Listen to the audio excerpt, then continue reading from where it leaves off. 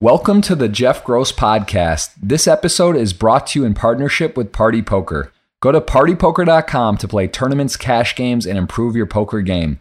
Make sure you subscribe to the podcast to hear all of my future episodes.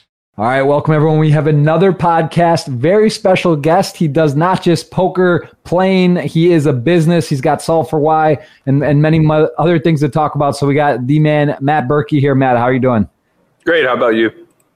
Hanging in, man. Crazy times. COVID, as we know, it's been a bizarre couple months, bizarre year, really. So, for poker, it hasn't online, especially, it hasn't changed too much what I'm doing. I'm sure, for you, you guys have the Solve for Why Academy live. I would imagine that's shifted things a bit. But overall, tell us a little bit about what you have going on currently and how the last few months have affected your business and playing in general. How has COVID sort of impacted your day to day? Yeah, it definitely changed the landscape. We had an academy ready to go at the end of March, and then another one already sold out for April, and we had to refund, obviously, due to the outbreak. So we're kind of just on pause. It's a good opportunity for us to test, to do a lot of marketing, to kind of pay attention to the subtle details that get lost in the day-to-day shuffle whenever you're trying to operate a fully functioning business. For me personally, I've just been playing a ton, way more than I have in the last 5 or 6 years, which has been great. It's good to dust off the rust and get out there and still do it. But, online hasn't exactly been my forte in the past. It's been nice to just show up and win. That's always helpful. Right. But I don't enjoy it. It's tough for me to put in super long sessions online. Yeah, tell me a bit about online and Twitch, I guess, or YouTube, if you will. You've been streaming a lot, getting pretty crazy numbers. Is that something that has added a more of a passion for you to play online again with the component of streaming engagement with people? Is that something that you found to maybe want you to play more online with doing that? I mean, the biggest encouragement has just been the games have been amazing. I had the best month maybe ever. Not technically, I've had massive months, but as far as like personally, the amount that I won, I had probably the best month of my career this past month playing on WSOP. I think I won like $225,000 just playing cash alone and final table 2 WSOP events. So like the games have been outrageous. But the streaming element, it's a give and take, right? Like I thought I was going to hate it because you can't help but give up some EV whenever you're trying to entertain an audience of even one, let alone thousands. Yeah. But at the same token, especially during an MTT grind, it's a nice distraction, right? Like you don't feel inclined to like hop on Twitter and scroll through tweets. You don't feel inclined to turn on a movie and just like zone out that way. So it is nice to kind of like have this other entity holding you accountable. And to feel accountable to them, to like, give them entertaining content, ensure that you're making good plays, ensure that you're explaining yourself. All of that's been great. I'm still just a little bit too green to it. So there's a lot that I can improve on the setup. We haven't integrated to Twitch yet just because we already have a platform on YouTube. And I'm not sure if it makes sense to try to do both. I know Twitch kind of frowns upon that. So there's a lot I need to figure out. And then finally, I just like can't really stream cash games. The pool is just so small and it's so exploitative.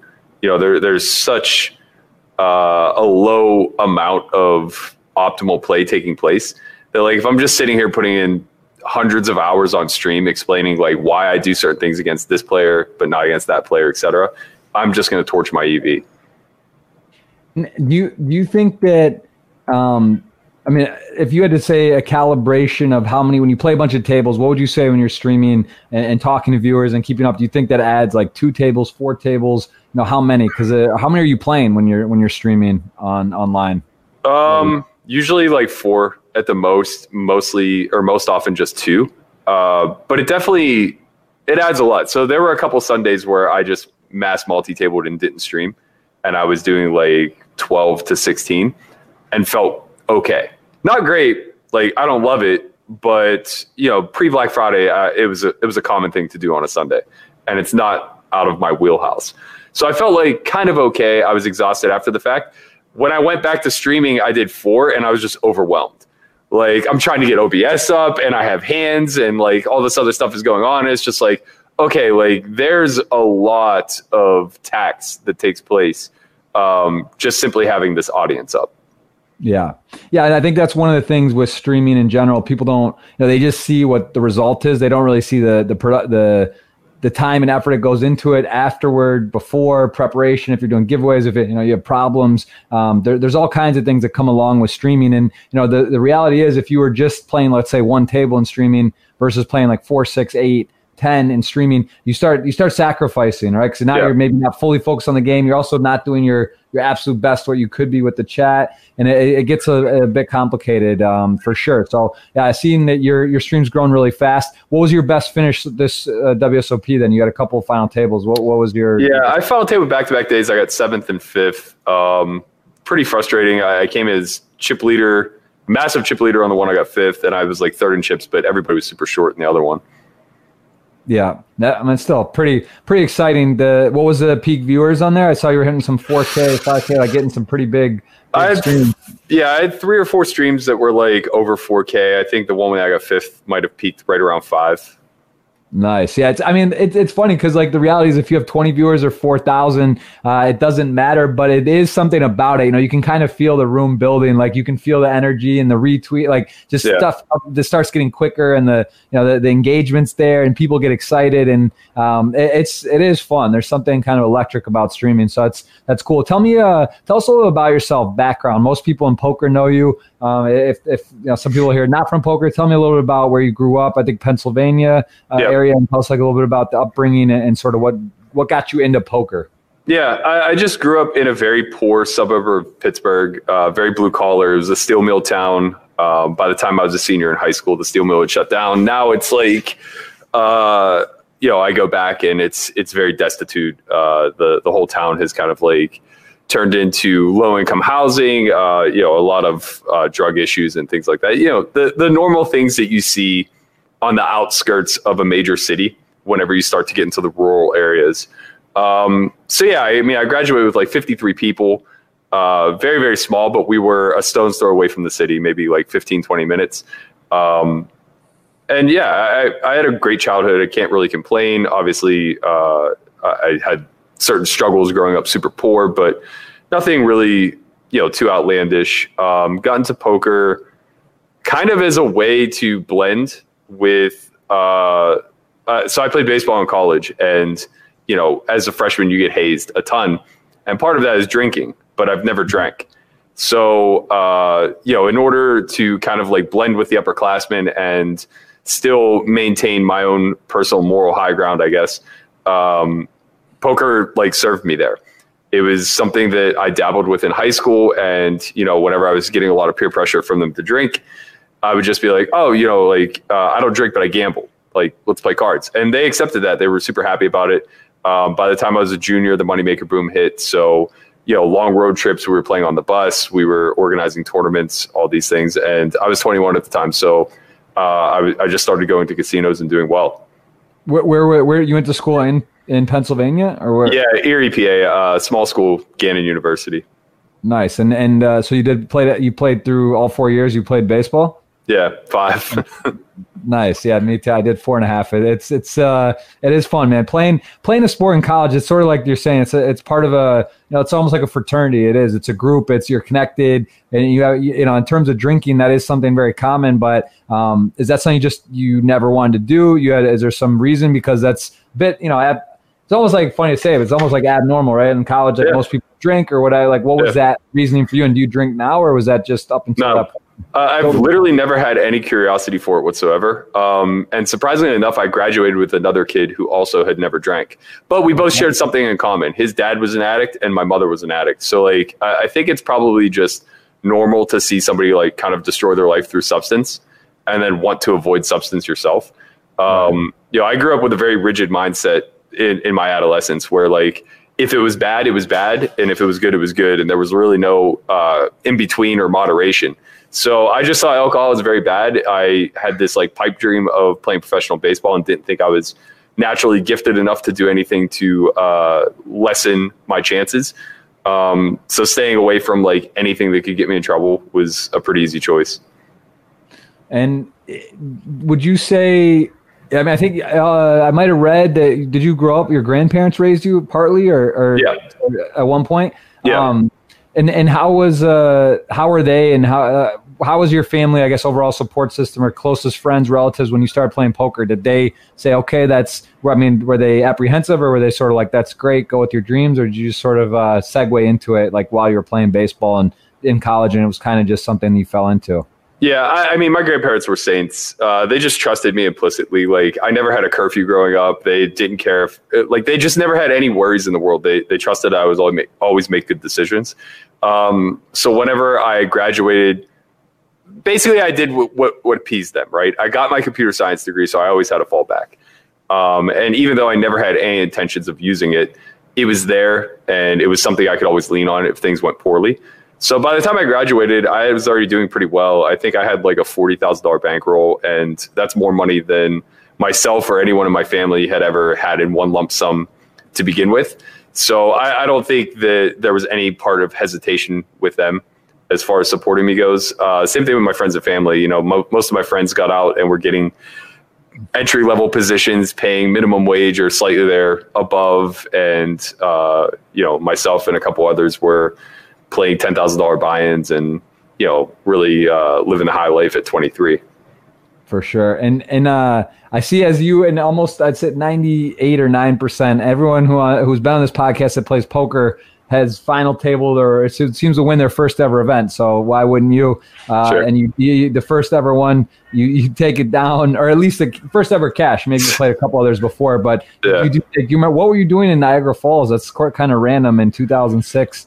I played there a lot. I played Niagara Falls a lot. I played Salamanca a lot, and also Fallsview and Turning Stone. They were all like a stone's throw away from Erie. So Niagara Falls was like an hour and a half. Turning Stone was like 4 hours. Yeah. So I would go there a lot. I actually didn't win that outright. It was a terrible chop. They gave me first place money, and second and third chopped up the rest. Interesting. Yeah, it's got you down. It says the same first and second, but you did either way. Well, it looks like maybe even it was a 5-way chop or something, because first, second, however it was. But you got the taste for tournaments in your mouth at that point. Was that something that you played some online tournaments, or is this something that you got? Like, what percentage of cash game and tournaments were you playing back then? Like, I was always heavily focused towards cash. So I was probably playing like 3 times a week cash. And then I would dabble in tournaments here and there. Basically, I would run up a big bankroll live, and then I would put some of it online and just fire. And I just rinse and repeated until I got lucky. I final tabled the Party Poker, whatever their nightly tournament was back in 06. Or maybe it was like closer to, I think it was 2006. I final tabled it back-to-back nights and got like second and third. So I just woke up and had a 60K roll. Off of like, 15K live roll that I had run up. And is that something you were playing, do you enjoy live or online more? It seems like you're saying here, it sounds like you enjoy live more, not really playing online much. And would you say nowadays, like, let's say pre-COVID, let's just take 2019, what percent were you playing online versus live? Maybe like 1%. I would just like, when I got super bored, I would play a little 5-10 deep on WSOP, but I have no interest in committing a lot of time, money, or effort into online. I think the future prospects of it are kind of bleak. I think it has a lot more of an apocalyptic outlook than live. Live kind of protects itself due to the inability to put in volume. I think that because of that, there's less predatory behavior. It still exists, of course, but you can't really scale it the way that it scales online. I think that, a lot of the study that's currently taking place is a lot less effective live because ranges are so warped. And, basically all of the things that you cover in an average vacuum scenario aren't necessarily going to apply when somebody's way, way, way too tight or way, way, way too wide. Now, don't get me wrong. Good players obviously are going to adjust, but it just takes forever to win all the money. So there's just like a lot of natural things that are in place that protect the live environment. Whereas online, it's tough, man. It's a landscape where everybody's in an arms race to win all the EV now. and aren't really interested in doing anything to preserve the climate or environment moving forward. So I worry about it, to say the least. Yeah, no, there's been some major changes this last year or so with real names. Some of the sites, Party Poker took the lead, and then no HUDs, the heads-up displays. But I mean, it is a constant battle. Like there is just seems like every time something good happens, then some ruling or state law or legislation or UIEGA happens, and then this happens. Then there's like interstate, and then there's like now solvers or real-time scripting and RTA is a real concern moving forward, I think. Yeah, tell people about what that is exactly. So real-time assistance is just basically the ability to utilize something to better your strategy in real time. Be it, I mean, obviously a HUD would be like the most barbaric version of it, but a much more complex utilization of it would be some sort of simple solver that you can run in real time. So basically, it's taking all of the parameters in real time and spitting out some sort of basic strategy. And that may not seem like a big deal, but in essence, what it does is it turns the human into a bot. So it's botting without actually breaking the botting TOCs in a lot of ways. And that just prints EV, especially in the current climate. Right. Yeah, no, I guess you think about it too. You get time banks and you start getting deep in a tournament and you have one table left and it's, or whatever. And you got, I don't know. I definitely think about that. Like it wouldn't be that hard, right? Because if it's like detectable on your software, but you just have another computer, someone else is there running it, having it set up, ready to go. Like, I don't know. I mean, these things are definitely possible, do happen. I'm sure in some capacity it is going on, and it's tricky. There's a lot of online, a lot of battles for online. I agree. I mean, I think to your point, online or live poker's been doing very well. The numbers are up, new series are popping up. People seem to love poker. I think there's I would love your opinion, but in my opinion, with the YouTube, Twitch, all these other things, it's like people are getting more excitement or exposure to it, and then they maybe want to go try it live. And this whole COVID thing is like, all bets are off at the moment. It's kind of weird to see, but then again, maybe once the doors open up and things are back to normal, maybe people are just gonna be like bursting at the scene, and maybe there's been so much online content and stuff going and poker, maybe people are ready to get out there and try it. But I guess that's we'll see. What do you think overall net though for Twitch, YouTube, and stuff? Do you feel that this is making a difference in the poker community, live and online? Do you think this is helping? Yeah, I think it's a net positive for sure. And I mean, without question, I think it's a net positive. I think that it fills the void that ESPN and WSOP have kind of left in the poker community. It allows a new generation to kind of curate their talent and develop a following. And we see it from the top to the bottom, right? So like guys like Spraggy, Fenton, Lex that are kind of churned by the Stars machine. The Party Poker stream team like you and Staples and all those guys that, you guys have real marketing power behind you. And that's worth a lot, right? Like it not just generates eyes, but it generates a narrative. It creates a storyline that people can follow, and, you're reliable. They can rely on that. So I think that's very comparable to like the ESPN product that we saw in the early 2000s. People will find their favorites and they will form an allegiance. We'll see things like The Crew popping back up and, these fun storylines that could potentially happen.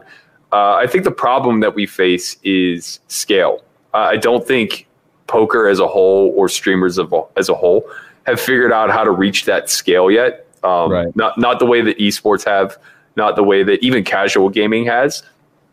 The audience is just very limited, and the product doesn't lend itself aesthetically to really doing too much, right? We can't really play with the product all that much to make it more appealing.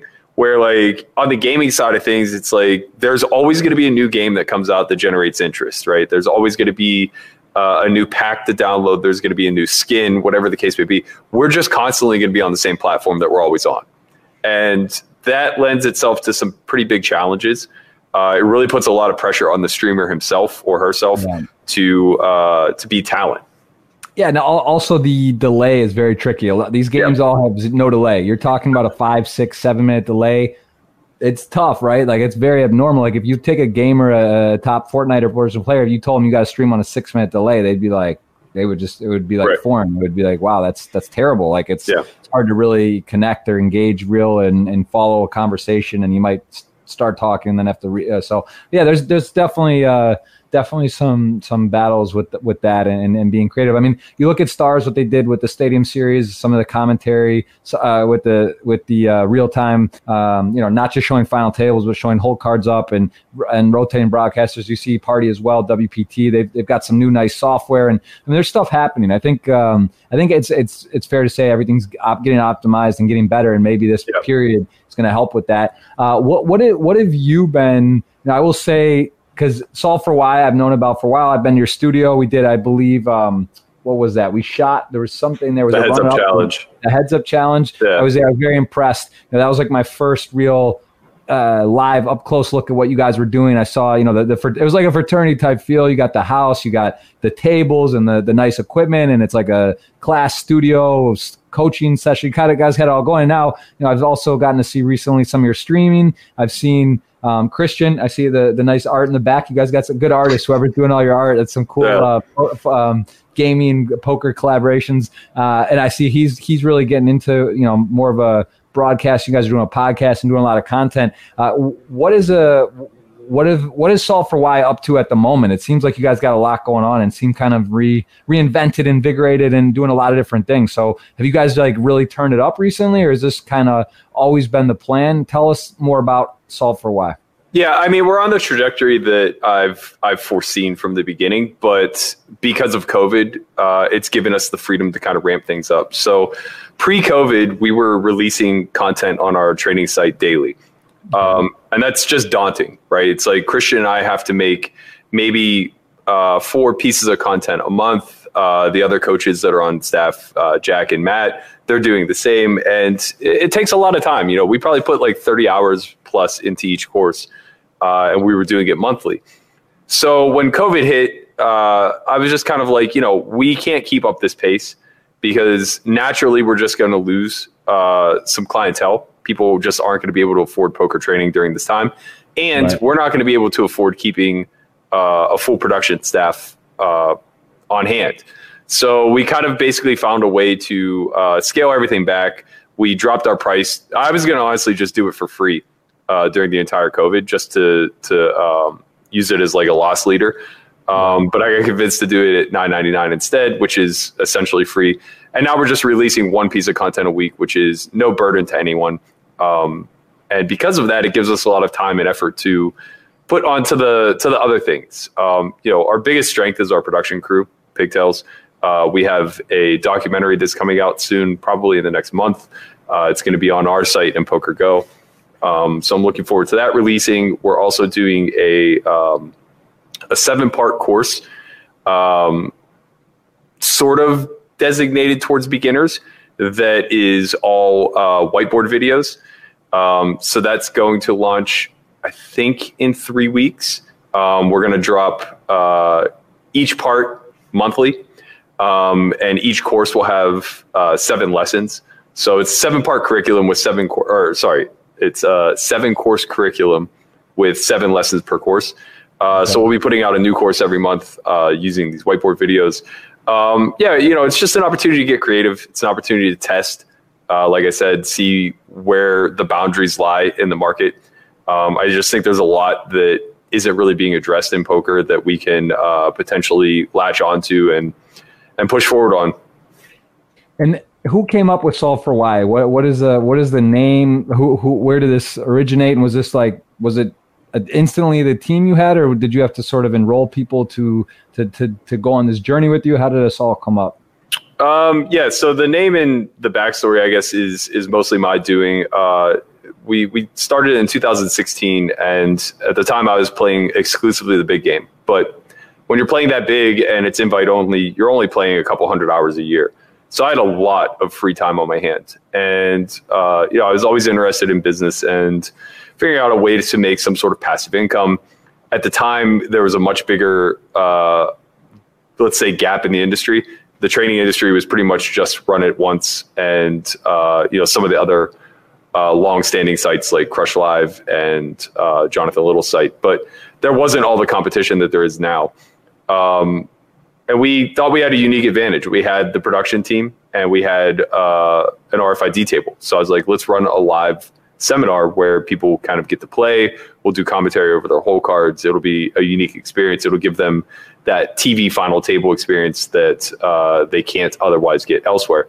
And it kind of grew from there. The whole methodology behind it was that, the way that I've always generated my strategies, the way that I think, maybe this is born out of studying computer science, but I'm just a root cause analysis type of person. So I don't care that much to understand what a problem is, but I'm much more interested in why it exists.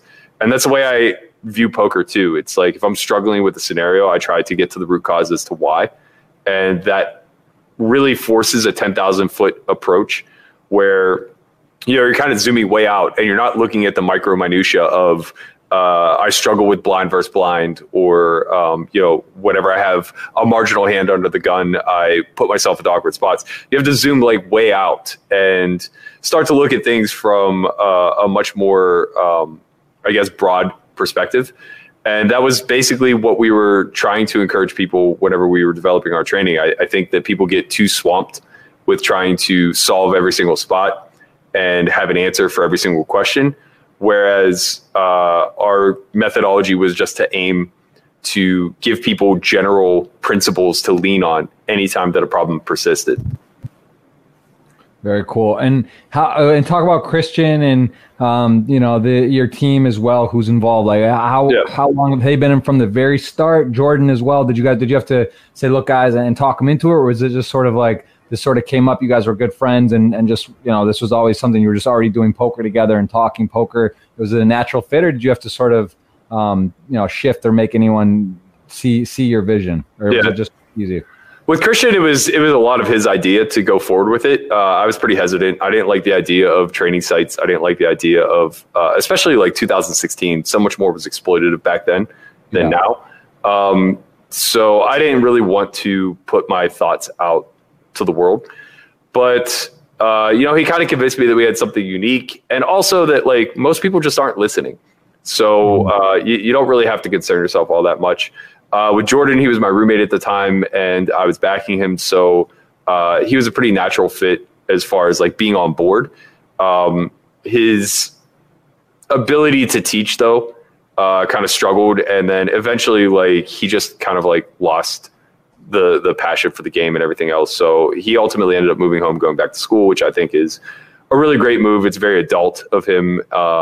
We supported him along the way, and we're happy to see him do it. In the midst of all of that, I had actually done a podcast.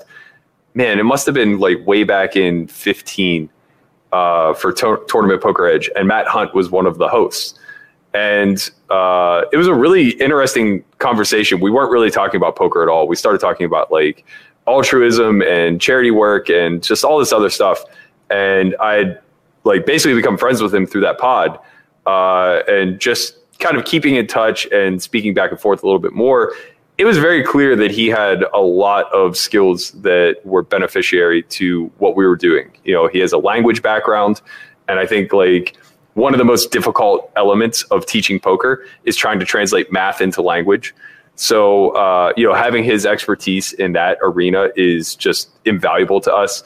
He also has thousands of hours online. So he offered a perspective that we didn't necessarily possess between Christian and I, since we're mostly live guys. Right. So he was a supernatural fit.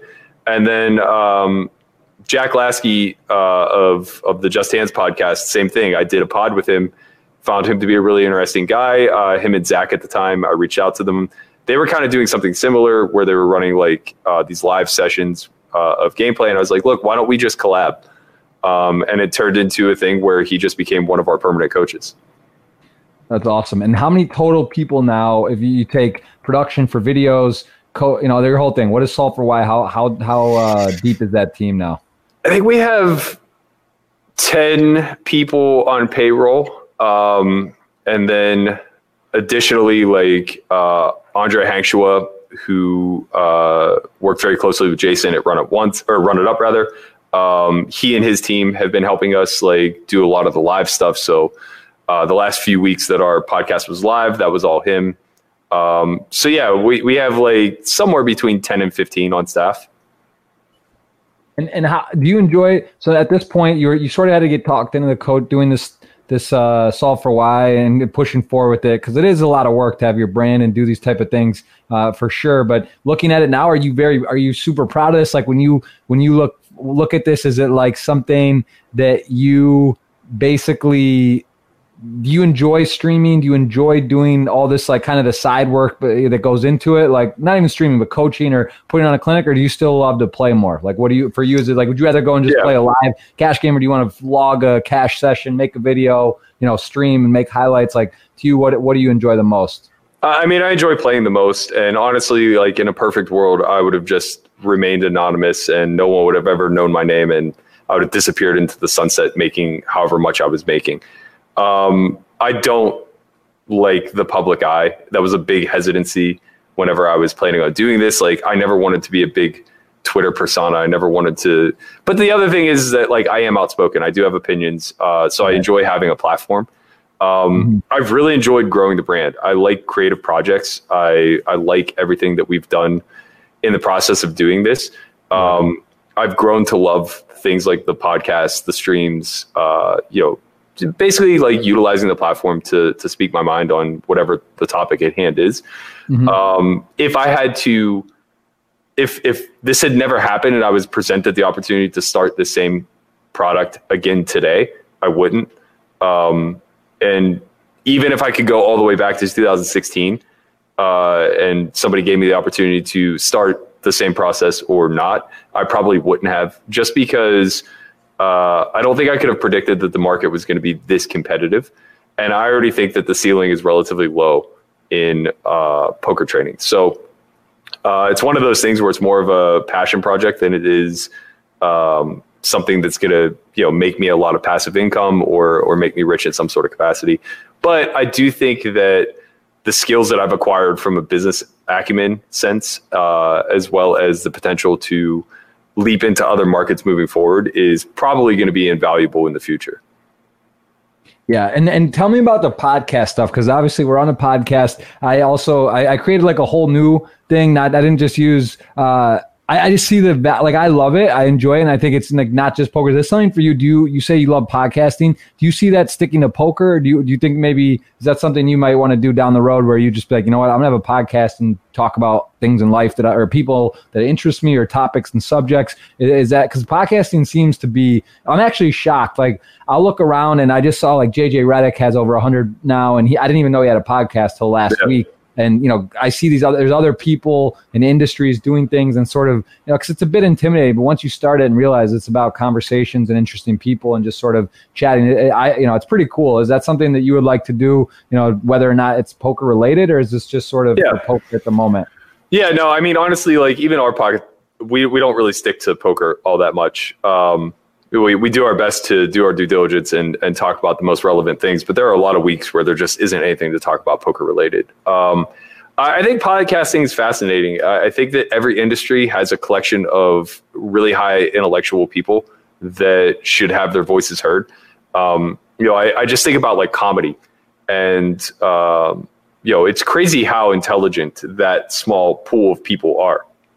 People like Whitney Cummings, she just developed a podcast. She is wildly intelligent, and you would just never know it watching her comedy or listening to a 3-minute interview. So like, I think it's really critical to give people like that a platform. I think guys like Joe Rogan, who have a different type of intelligence, it's almost like a social intelligence, right? Like he's not out there blowing anybody away with any of the stances that he takes, but he's really good at getting the most intelligent people of each field, and then just like questioning them in a way that the audience is kind of clinging to every single answer.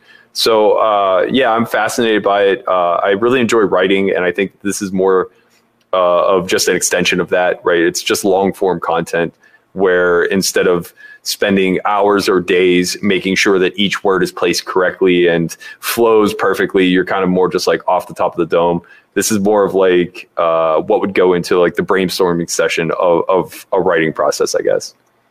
Yeah, it is cool. You know, I think it's also interesting to see guys in the industries, like whether poker, sports, any kind of career that's, you know, of social platforms, seeing people that are motivated and sort of dive in and decide to start it. Because it's not even just the pie, it's a lot of the production. It's learning stuff. You kind of see how it works, and now you got to get on iTunes, Spotify. I have a video thing. Is it on delay? Is it, you know, you start to learn like sort of other skills and organization and realize what goes into it. So it's a lot of fun. It's just it's one of those things. I've seen a bit of your guys, and I think Christian's really good at it too, how he does it, and it's fun to see you guys developing it. I got a question about we got a lot of stuff to talk about: poker, high stakes, cash, tournaments, and big buy-ins.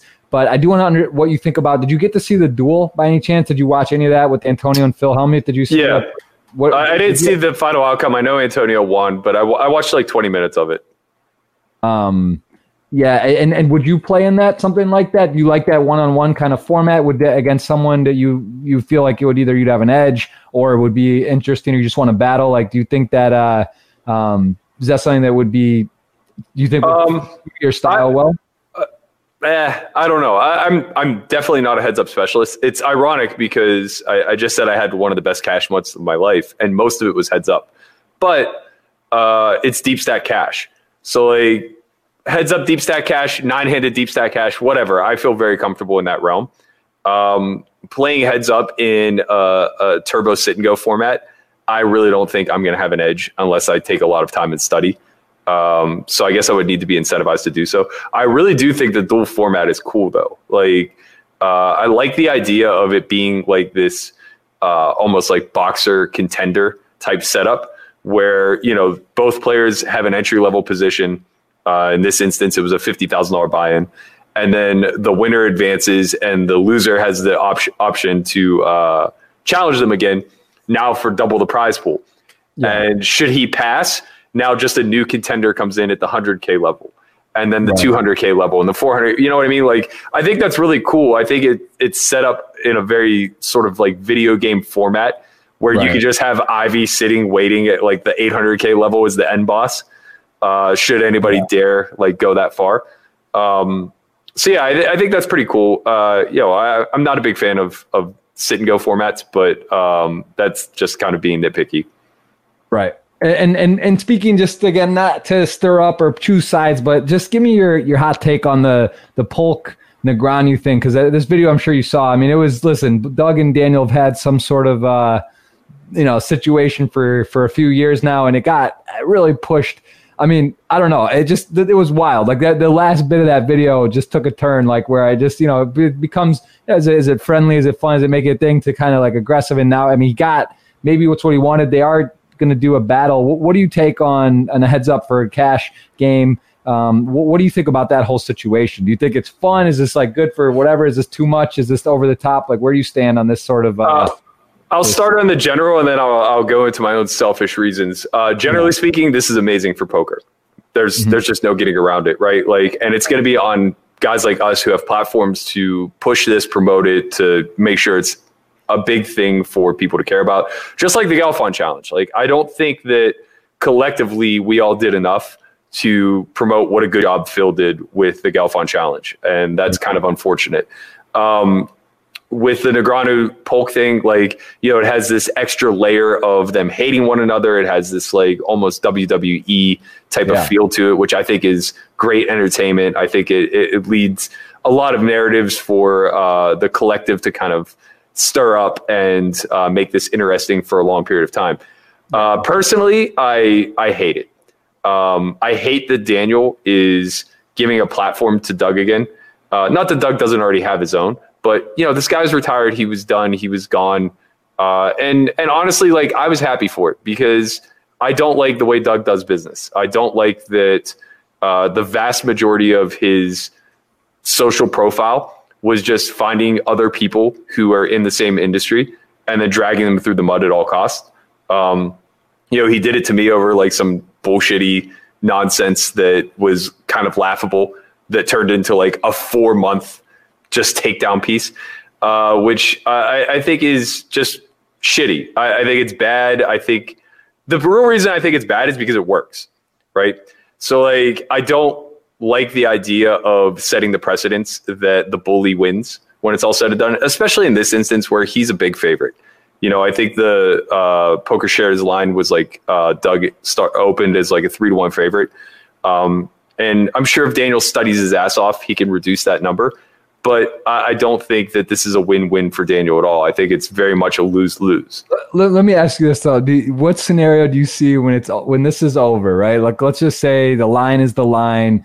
Daniel is an underdog because maybe let's say it's Doug's preferred format, rusty or not or whatever. Daniel, he's played a lot, and let's just say Doug wins. Doug's kind of the bully in the scenario, right? How it's played out. Like, do you see them shaking hands and like kissing and making up, or this is like no? And that's what I mean. Like, there's no resolution to this.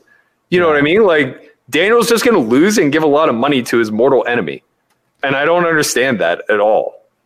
That's why I'm almost like deep down. I mean, I know there's not, but I'm just like in my back of my mind, I'm trying to find some sort of. It's like the most diabolical thing on Polk's behalf, right? Like, he gets to shit on this guy for years, to the point where he goads him into a fight that he can't win, and then ultimately makes money off of it, right? Is he giving him odds, or is this even money? No, it's even money. That I think would be reasonable. I think if like Doug was laying like 1.1 or 1.2 on the match, and giving some sort of rebate on losses. Yeah, basically Daniel didn't do a very good job of negotiating. He had all of the negotiating power. For sure, Doug wants this more than it. Like for Doug, sure. This is definitely worth him coming out of so-called retirement or rising to the occasion. This has got a lot of hype. This is definitely two of the higher profile guys in the community over the last decade. This is something that I've been talking about for a long time, where I said that Daniel's untouchable in the sense that we can't build a personality as big as him. Because not because Daniel can't be replicated, but because we'll never have the same machine that Daniel had when Stars was fully backing him for the better part of a decade, right? They put him on every single cash game televised event. They put him in every single major buy-in that was on TV, right? We don't have that. We'll never have that sort of churn behind any singular person. But Doug's as close as we got. Doug reached the ceiling of how far you can independently take yourself in this game. And now he's leveraging Daniel to close the gap even further, right? Now he's taking Daniel's platform and leveraging it against him to ensure that Doug gets much closer to a Negreanu than Daniel just being on an island of untouchable. Right. Yeah. It's kind of funny too, because they both have, in poker now, like you said, it's competitive, but there's only a handful of courses. I could basically rattle them off. Raise Your Edge, Solve for Why. You got to learn. There's 6, 7 Upswing, Masterclass, Dave and Daniel and I. So it's kind of like these coaching platforms battling. Doug could just have a field day with the clips, the content, the hands, the reviews. Like, he's basically, it's interesting. I'm curious on it. So I sort of fall where you're saying on it. It's a bit unclear on the motivate, like why Daniel want to do that. But I think he just wants to punch the bully in the nose. I think that like he's egotistical enough to think that he has a fighter's chance, which he may. He may be able to train himself up to that point. But it's not like they're meeting in the middle somewhere. They're not playing six max, where Doug is hardly an expert and Daniel is a no-limit hold'em player and could maybe get there. They're not playing a tournament format where Daniel has a ton of expertise, right? They're literally playing the game that Doug built his career off of, and Daniel's trying to play catch-up. I mean, they're doing it in nosebleeds. Daniel has sort of done a good job, or at least on his initial sort of acceptance. He was basically prefacing and saying, this is like, he's sort of setting it up where he knows that he's telling everyone, like, look, this is I'm not supposed to win, but I'm going to go in there. But I don't know. Anyway, just curious, because it is pretty big news. And you see some boxing matches and other ways people settle and play and heads up. And obviously the Galfund Challenge seemed like almost scripted, the Benavidez comeback. And like you said, how crazy that was. And he's got all these other heads up matches kind of going on. But it's interesting. Tell me for you what your biggest. So I'm looking at your Hendon Mob. You hit, you got a deep run early on in your career in the WSOP main event, or relatively early. You had a nice, I could taste it basically that final 5 tables. The main, you got 43rd. Was there any turning point though? Was that a significant boost to your bankroll or situation, or by 2010 were you already kind of on your way, and this was just sort of whatever. Was there a moment where you basically leveled up to like stakes you were playing via a tournament score or a heads up or some kind of, did you go on a run in a short period of time where you really went up stakes, or what was like a key moment for you? 2009. I had gone broke early in the year, and Brent Hanks was my roommate at the time, and started backing me. Yeah. Oh wow, that's so funny. I just messaged with him just earlier on something just now. Literally, I just sent me something. But yeah, that's who I moved out here with. Yeah. That's who I moved out here with. Okay, cool. Very cool. Yeah, we used to play at Salamanca. I've known him since year one. So he was my roommate at the time. He was crushing online. He started backing me online, and I just turned into a complete grinder. I would play 16 hours a day, not because I wanted to, but because I just wanted to have enough money to be free to go play live cash again. And between August of 2009 and February of 2010, I just mashed. I think I won like, I don't know, 300,000 or 400,000, culminating in chopping the full tilt 750K for 110,000. And with every score, I would like buy a bigger piece of myself. So by the time I chopped the 750K, I think I might have had like 70% of myself or something of that nature. So, I went from broke to having like a 60 or 70K roll within 6 months. I proved to myself that I could win online. And from there, it just spun up. I started playing live cash again. I had a 50K month playing 510. Followed by a 50K Venetian tournament score where I got second, and then the deep run in the main event. So suddenly I had like 350K, having been broke less than a year earlier. And that was the best thing and the worst thing that could have happened to me at the time. I had never had that kind of money, and I was only 28. So I felt invincible. I felt like I had more money than I could ever need in life. So I started playing 10, 20, 40. I was doing really well. I think I won like $250,000 that summer playing the Bellagio game. And I didn't know what to do with all my money. So I just started backing everybody I knew. And exactly. That's how it goes, right? You don't know what to invest in, so you invest in what you know, right? And I was just backing a bunch of my friends who weren't as dedicated as me and weren't learning. And I was arrogant enough to think that like I could help them. But we were just on very, very different levels. And eventually I lost like a little over 200 in backing. I went on a small downswing myself. And by 2012, I was broke again. So that was a massive, massive learning process for me. Call it luck, good fortune, preparation, whatever. I spent most of 2012 broke. And by the time 2013 had rolled around, I had scraped together some money from a friend, final tabled an event at the Wynn, started playing small cash, ran it up, sold a package to the summer, final tabled 3 events, and I had $500,000 by August of 2013. So once that happened, I was lucky enough to be good friends with Bob Bright, who never knew that I went broke and basically had been teasing me with an invite to the big game at Aria for the better part of 18 months. Yeah. I finally had the opportunity to take him up on it. So they were playing 200, 400, 20K min. And he was like, yeah, we need players. You just had a good summer. Why don't you come in? We love tournament players. That's what he would always say. Like, wow, we love tournament players in this game. It's like, okay. So I went in there, started playing 2-4. Kind of got my head kicked in a little bit in the early goings. Lost like 60,000 where I had half of myself. And then the game got kicked up like almost immediately to 3-6-12.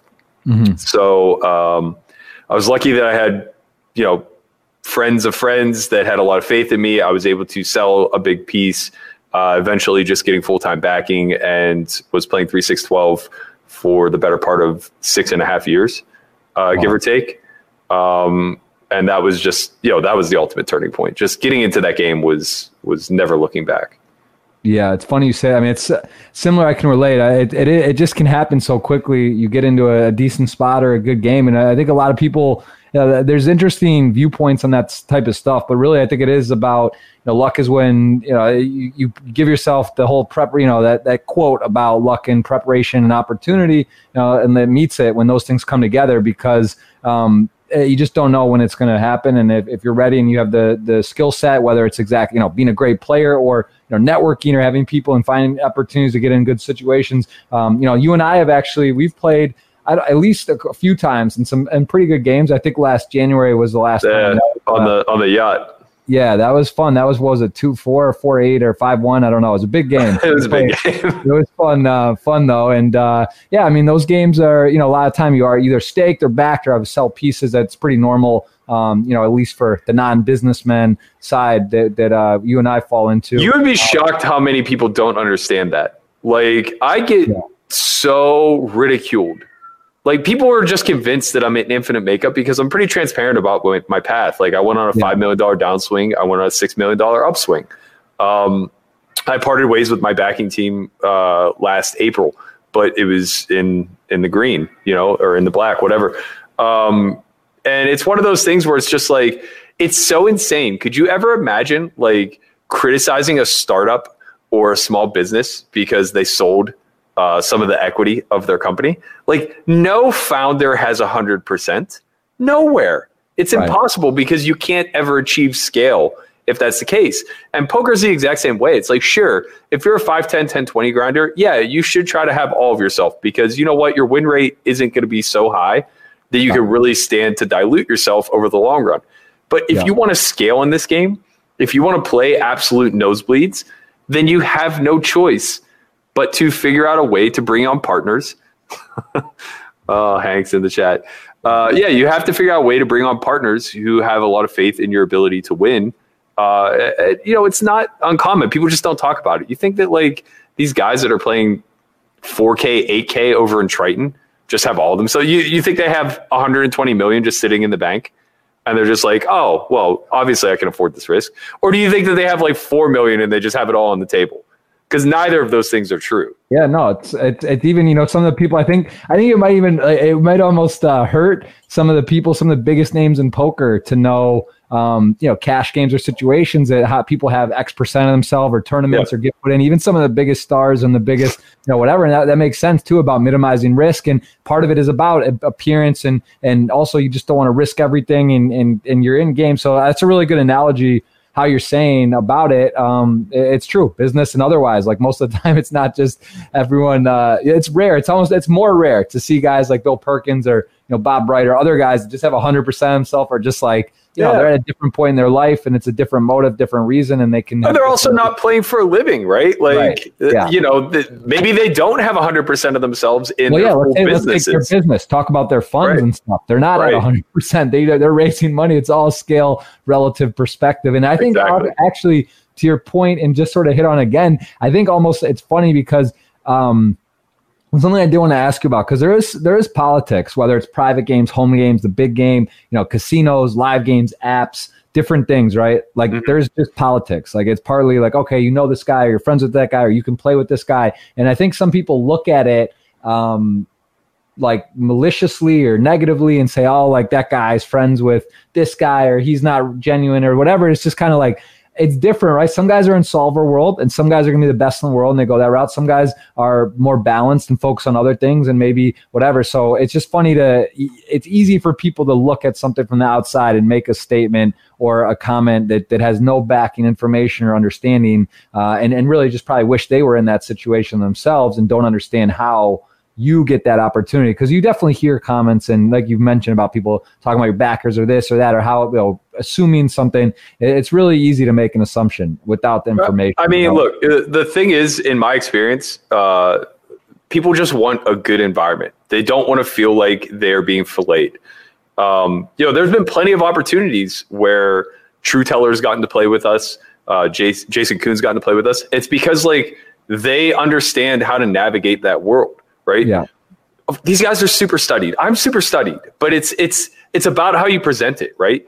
You don't have to choose the 300% pot bet size in a spot where it's most optimal, when you could just choose 100% pot and kind of get the same result with a more palatable execution from your opposition, right? Like, if the difference between Bob Bright wanting me in the game is me being allowed to bet 100% pot or 300% pot, I'll happily choose 100% pot every single time, right? And that's just like a really novel example, but that is truly what it's about, right? It's understanding small little nuanced areas where you can sacrifice a little bit of EV on your own in order to ensure that you have the long-term EV of that seat.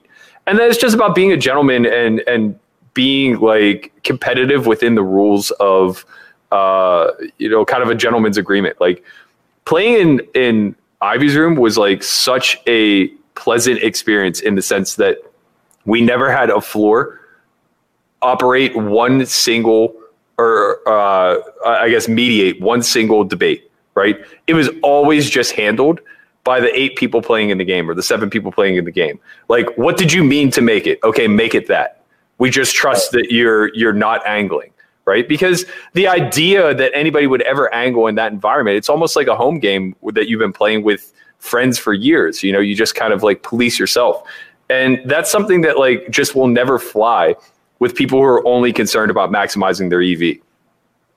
I mean, we're saying the same thing. So I couldn't agree more. It's very interesting. It's an interesting world, and I think that the apps and the private games and all this. There's a lot of stuff that goes into it, and it's not always exactly fair. But you could say that to life, and I think poker is such a metaphor for life, and it's so many situations. What for you? To segue a bit about poker, what do you think you use the most in everyday life, real world stuff for you? What do you find the most valuable lessons and tools you've gotten from poker?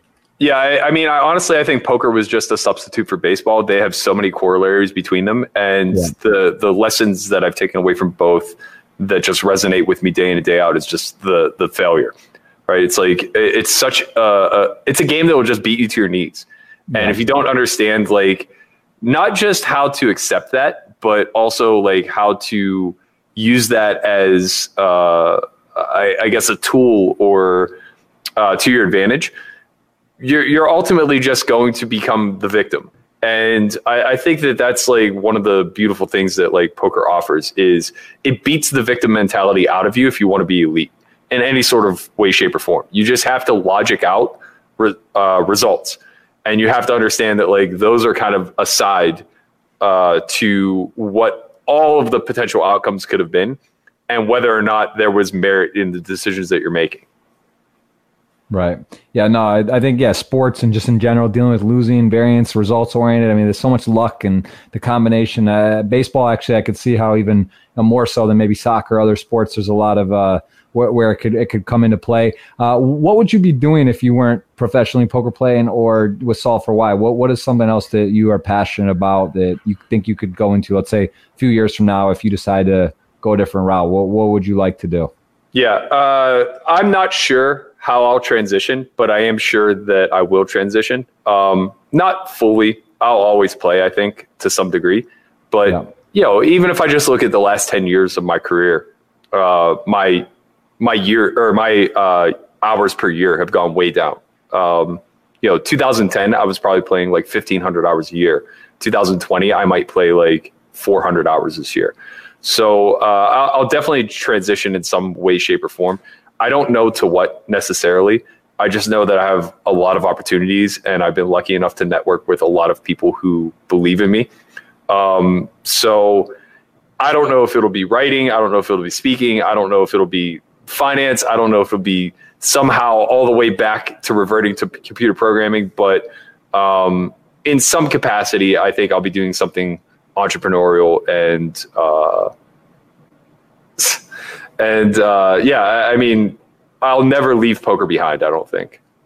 Yeah, I'm with you on that. I love it. I think it'll always be a part of my life. I don't know how or what, but there's other things that are interesting. It is sort of, you look at Eric Seidel, Phil Hellmuth, Antonio, some of these guys, that have been around forever, and there's not a lot, right? Like Negreanu, these guys that are sort of pillars, but really in this day and age, it's not uncommon to see people sort of leave, or if you look back at the people that have been around for I don't know how long it was, 14, 15, 16 years. There's not that many. I mean, there's still a handful, but it's you kind of see people segue or get sort of other things that they're doing too. But it's a great game and it is fun. What about what's your look on? Are you 37? 38. Yeah. 38.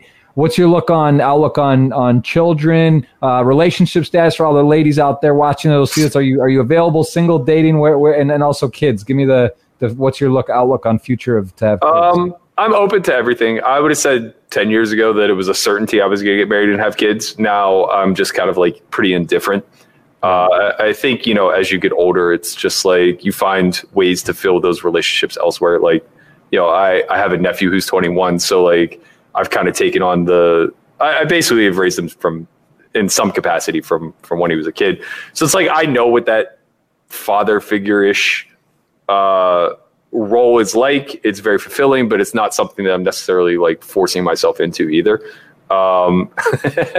Hanks's kids are up for adoption, so like, you know, I'll happily take one of them on. Which one's not in diapers anymore? I think I'll take him.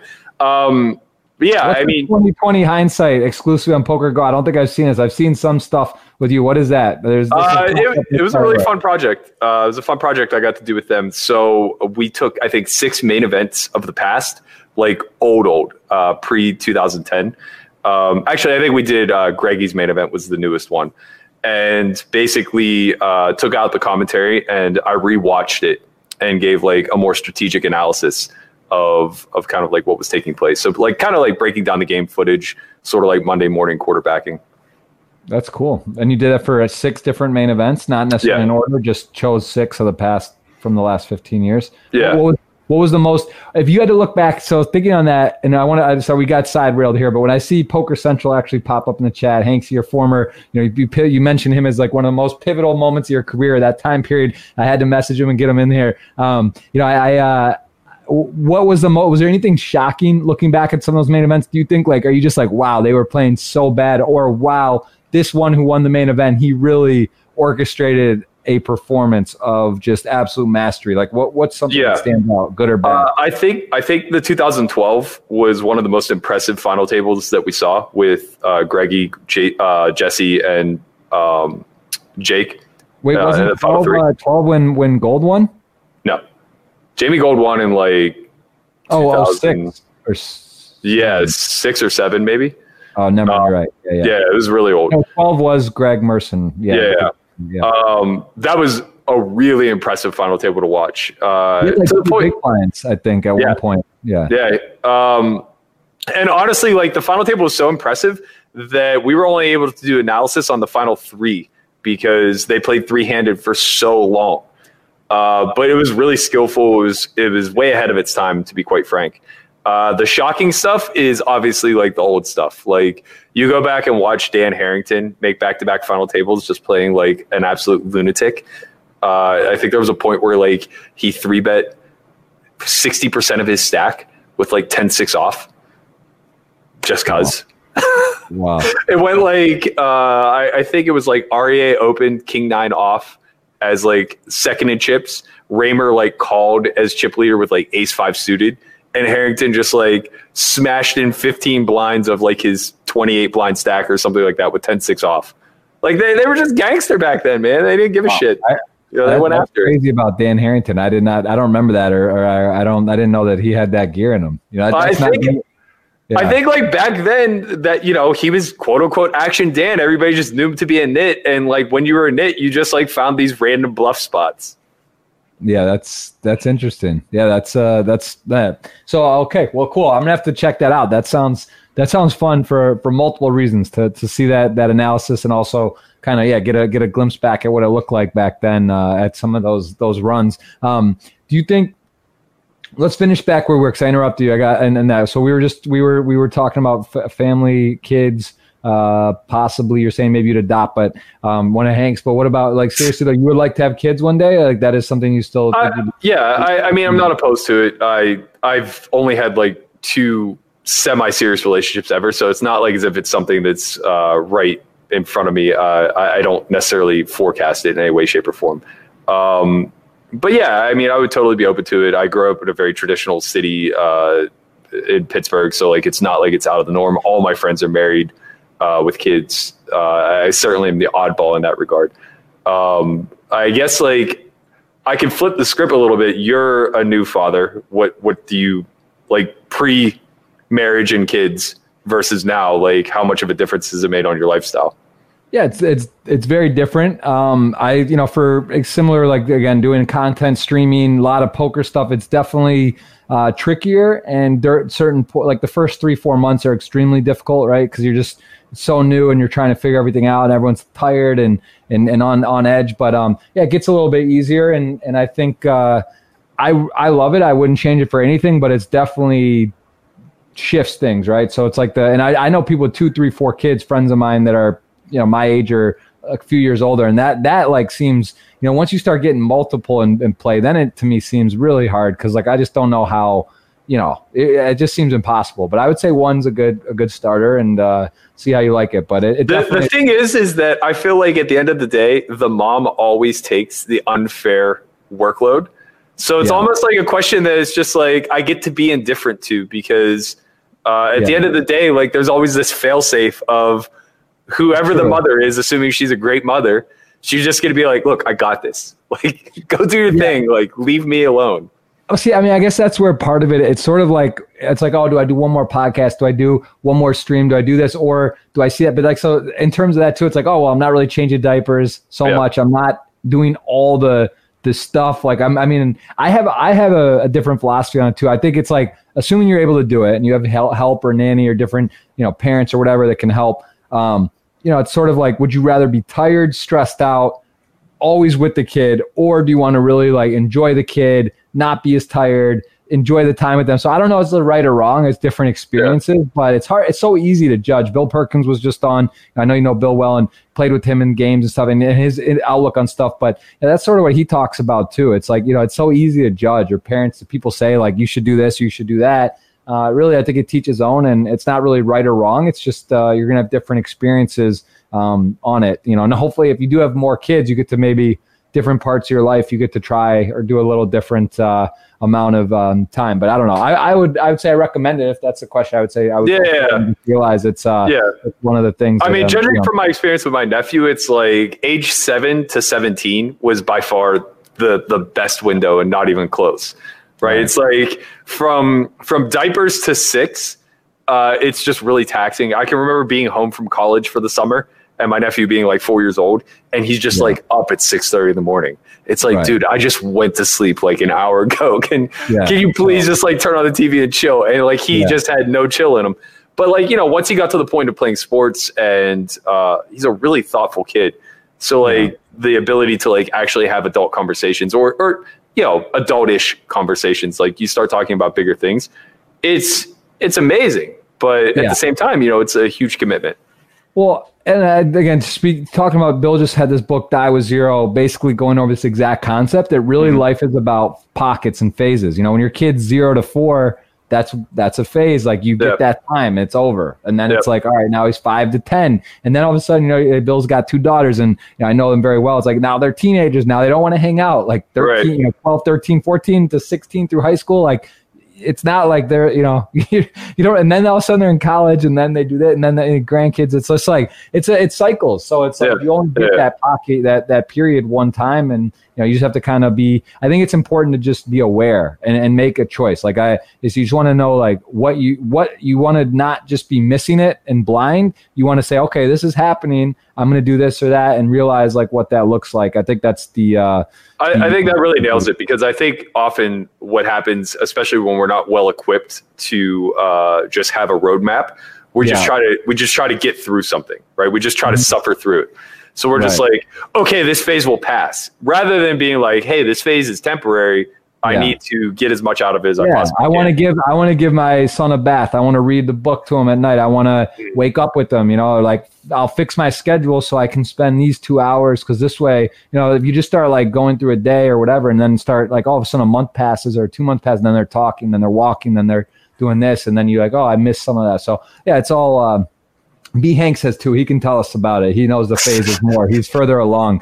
But 2 seems like the max, I think, for me. But I don't know. I just don't know. I mean, I just don't. The people have 4, 5, 6 kids. I just don't get it. I just actually don't get how they can do like be productive. I imagine they have a tremendous amount of help, be it grandparents or otherwise. Even at some point, it's like you're not going to all your kids' baseball games or rehearsals or recitals. Like at some point, you're just missing a lot of stuff, right? Like you're just not really able to be everywhere at once. But yeah, all right. Well, let's talk about some. We've talked about some of the biggest cash games. Give me the biggest cash game pot you've won and lost. Just to give people a perspective on the size of play that you are in.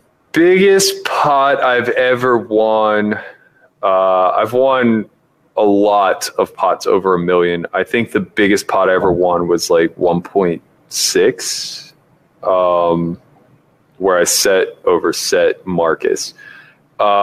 Biggest pot I ever lost was, I never lost $1 million pot, shockingly. There you go. So that sounds like all of a sudden you can tell that the results must be pretty good, because if you've haven't lost $1 million ever, but won multiple $1 million, so that's a good that line. I've lost very close to $1 million pots though. The one that sticks out the most, I lost a Sipple, where I got in on the turn with a set of kings on King Jack 4 Queen with the King Queen of spades, and he had Jack 10 of spades. And I was like, you want to run it once or twice? He's like, I have a really good hand. I go, me too. And I made the mistake of turning it over. And he had Jack 10 of spades. And he goes, my hand's not so good anymore. Let's run it once. And I'm like, oh, man, come on. Like, this is a really big pot. But he doesn't care. He's just there for the pain. I was like, all right, one time. Ace of spades right on the river for a royal. Now all of a sudden he's like standing up, taking pictures. Right, asking for a bonus, thinks he gets more, or like he wants the table. Maybe there was a bonus. Some of these games for royals or quads, you do pay that thing, but so you played some. And what about biggest tournaments? Because we do look here, the Hendon Mob, you had that 1.1 million score. You played the 300K Super High Roller Bowl. I think you've played some other large. Is that the biggest buy-in tournament, or you played the 500 or 1 mil before? No, I played the 300 twice, cashed it once, and then I played the 100K WSOP once, but I really haven't played that many high rollers. I've been really fortunate in them. I think I've played like maybe 5 25Ks, and I think I've cashed 3, winning 1. Nothing like too crazy. I have the 1.1 million score. I have like maybe 6 or 7 300K scores. But yeah, tournaments just have never really, they've always been like a side hustle to me. It's like, I feel like as a professional poker player, your job is to chase high EV spots, and MTTs kind of provide that, especially like open field ones or big guarantees. But my volume has always been in cash. And is it more exciting to you? Because I mean, listen, the Hendon Mob type stuff, like getting some results, it's like how you kind of get known in a way. Because a lot, you're winning. Let's say you win $1 million pot, it's already, you're looking at bottom line. But in terms of notoriety, in terms of records and all that, so both things are very different. But for you, what's more exciting? That $1.1 million tournament score when you were there, or let's just say, let's take it to the turn. You're playing $1 million pot on the turn, or when the card, before you know you're going to win or lose. What's more exciting, or being final table at 300K where you could win, even the Super High Roller Bowl champion, prestigious tournament? What gets your blood flowing more? I mean, they're both very different, right? Like, there's nothing replicable to going super deep in an event where first place is large. I would say that that's more stressful, because I feel so handcuffed, right? The strategies are so different, where you just have to be really precise with push fold. You have to understand the ICM of the spot really well. And you're not really afforded the ability to kind of like showcase like what your knowledge is in a technical poker sense, right? But in a tournament sense, obviously you can put all that stuff on display. In cash, it's like the reins are off, right? You just get to color outside the lines, especially when you start getting deep, 200, 300, 400 big blinds deep.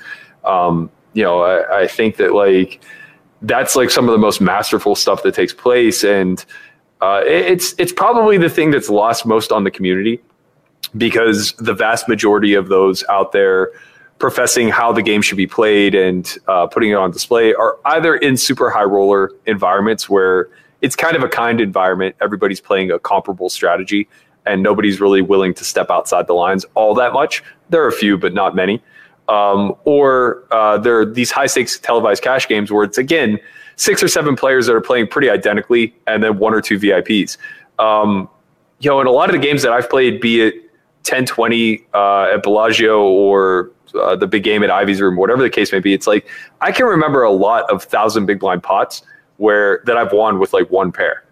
And that's just street poker in its fullest. That's unacceptable according to theory, but you have to know where those spots are available, right? Because if you don't, then you're just leaving a ton of money on the table, right? If you choose not to play 1,000 big blind pot with one pair, where a guy's ripe to go off with one pair less kicker, or some wild bluff that he fabricated out of thin air, it's like, if you aren't in tune to that, then you're missing a lot of the EV of the spot that's actually being presented to you.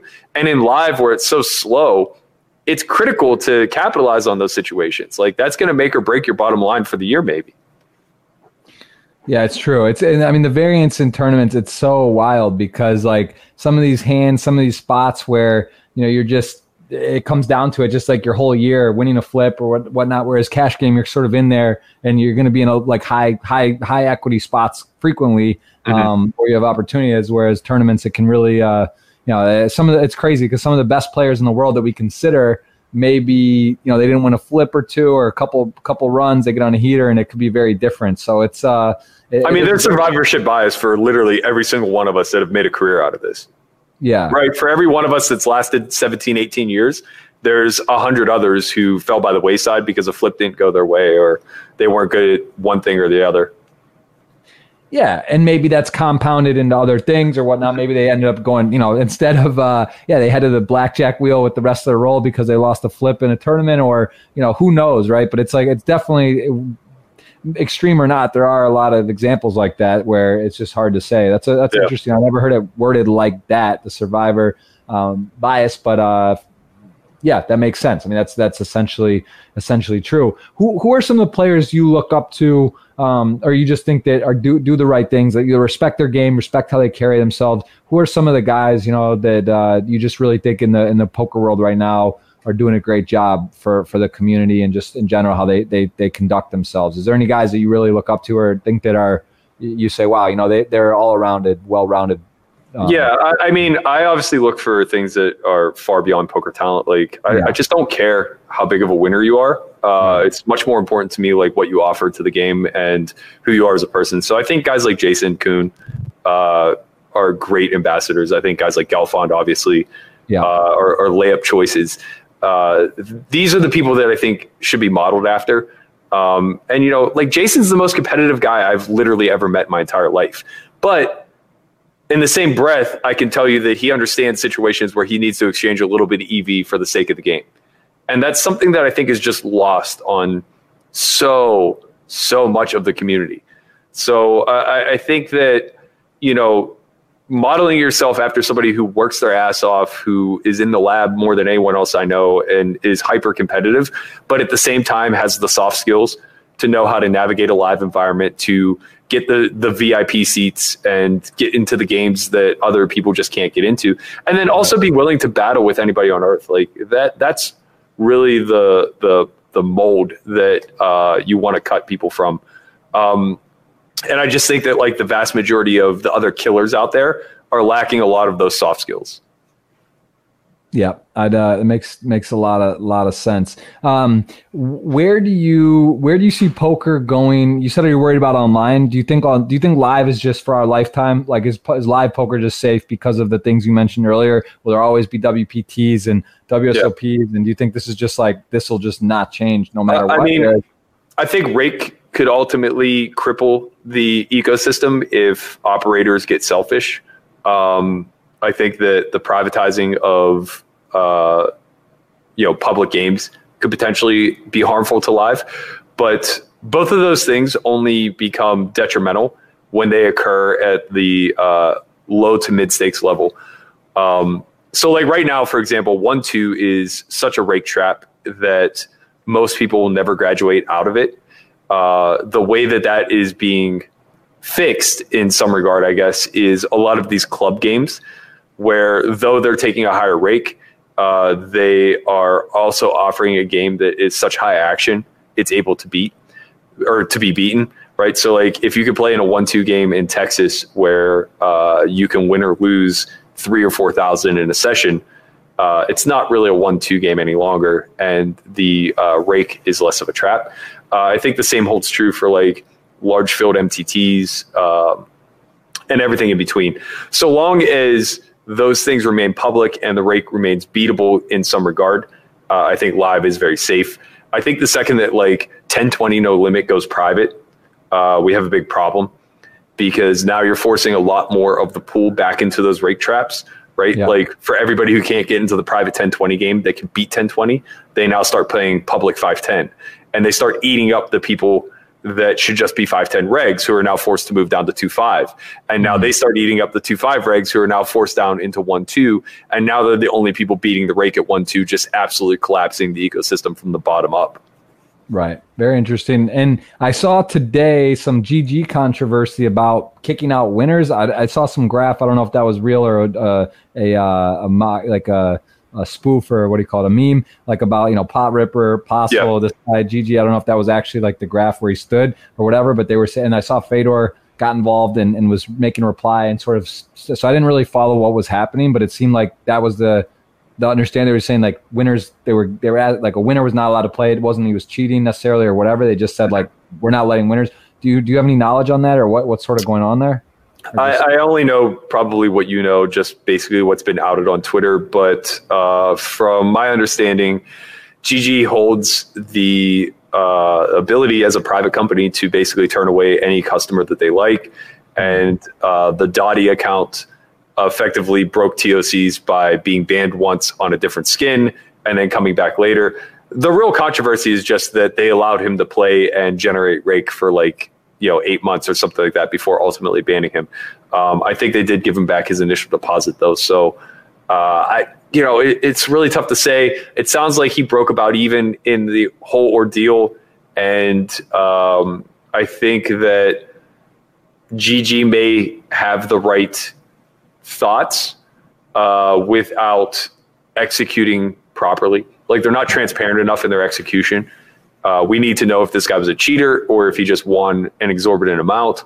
Was he bum hunting? Was he doing like things that are egregious? Like where's the line drawn? Because, for people who are upstart that are coming to your site, they don't want to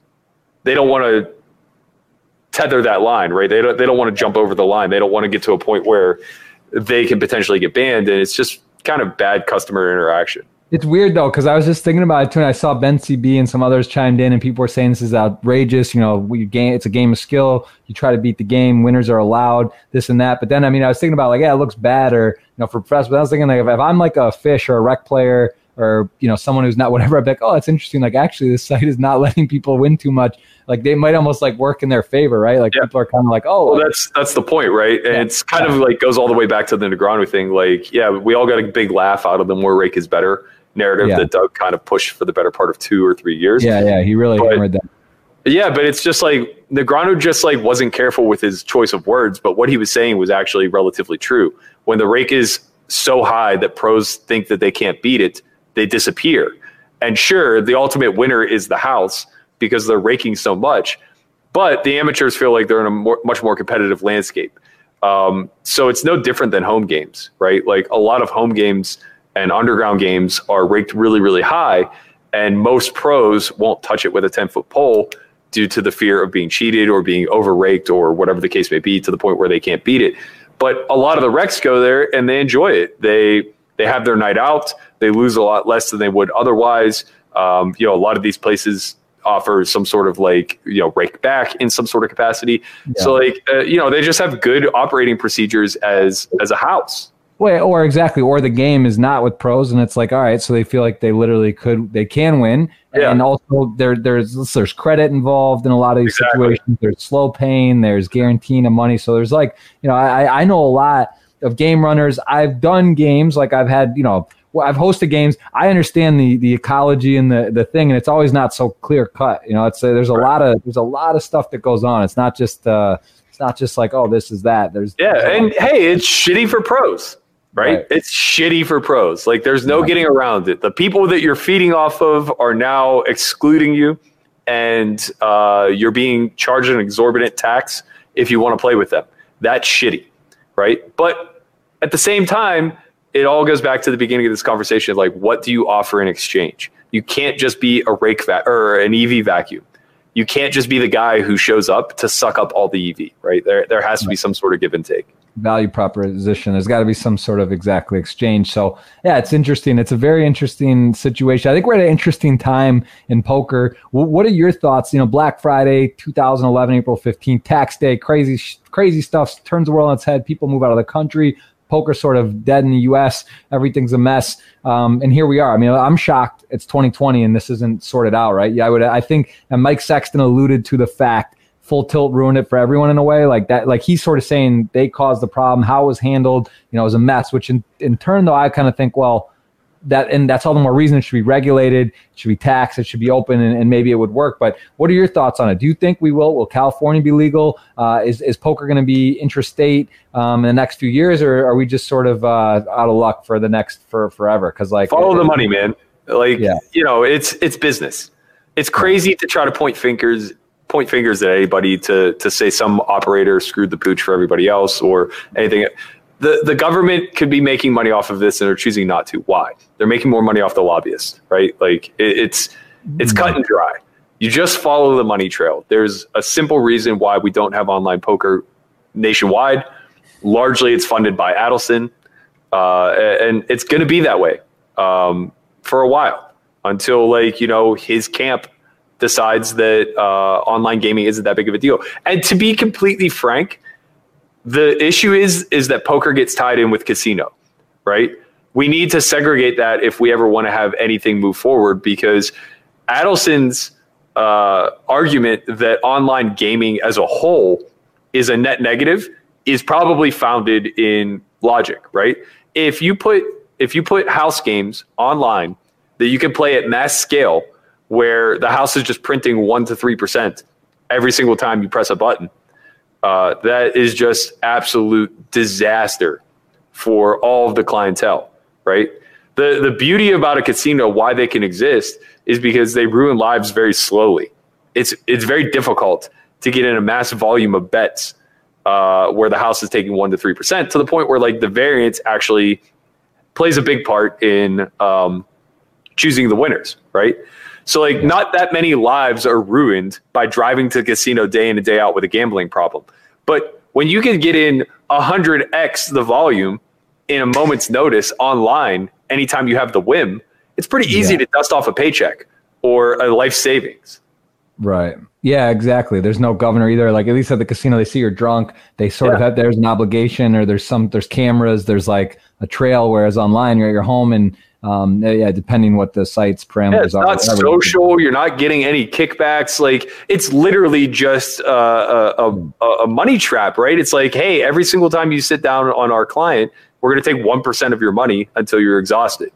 So from that element, I'm very anti online casinos, but I'm obviously super pro online poker. It's a skill game. It's totally different. And the fact that we haven't separated the two yet is problematic.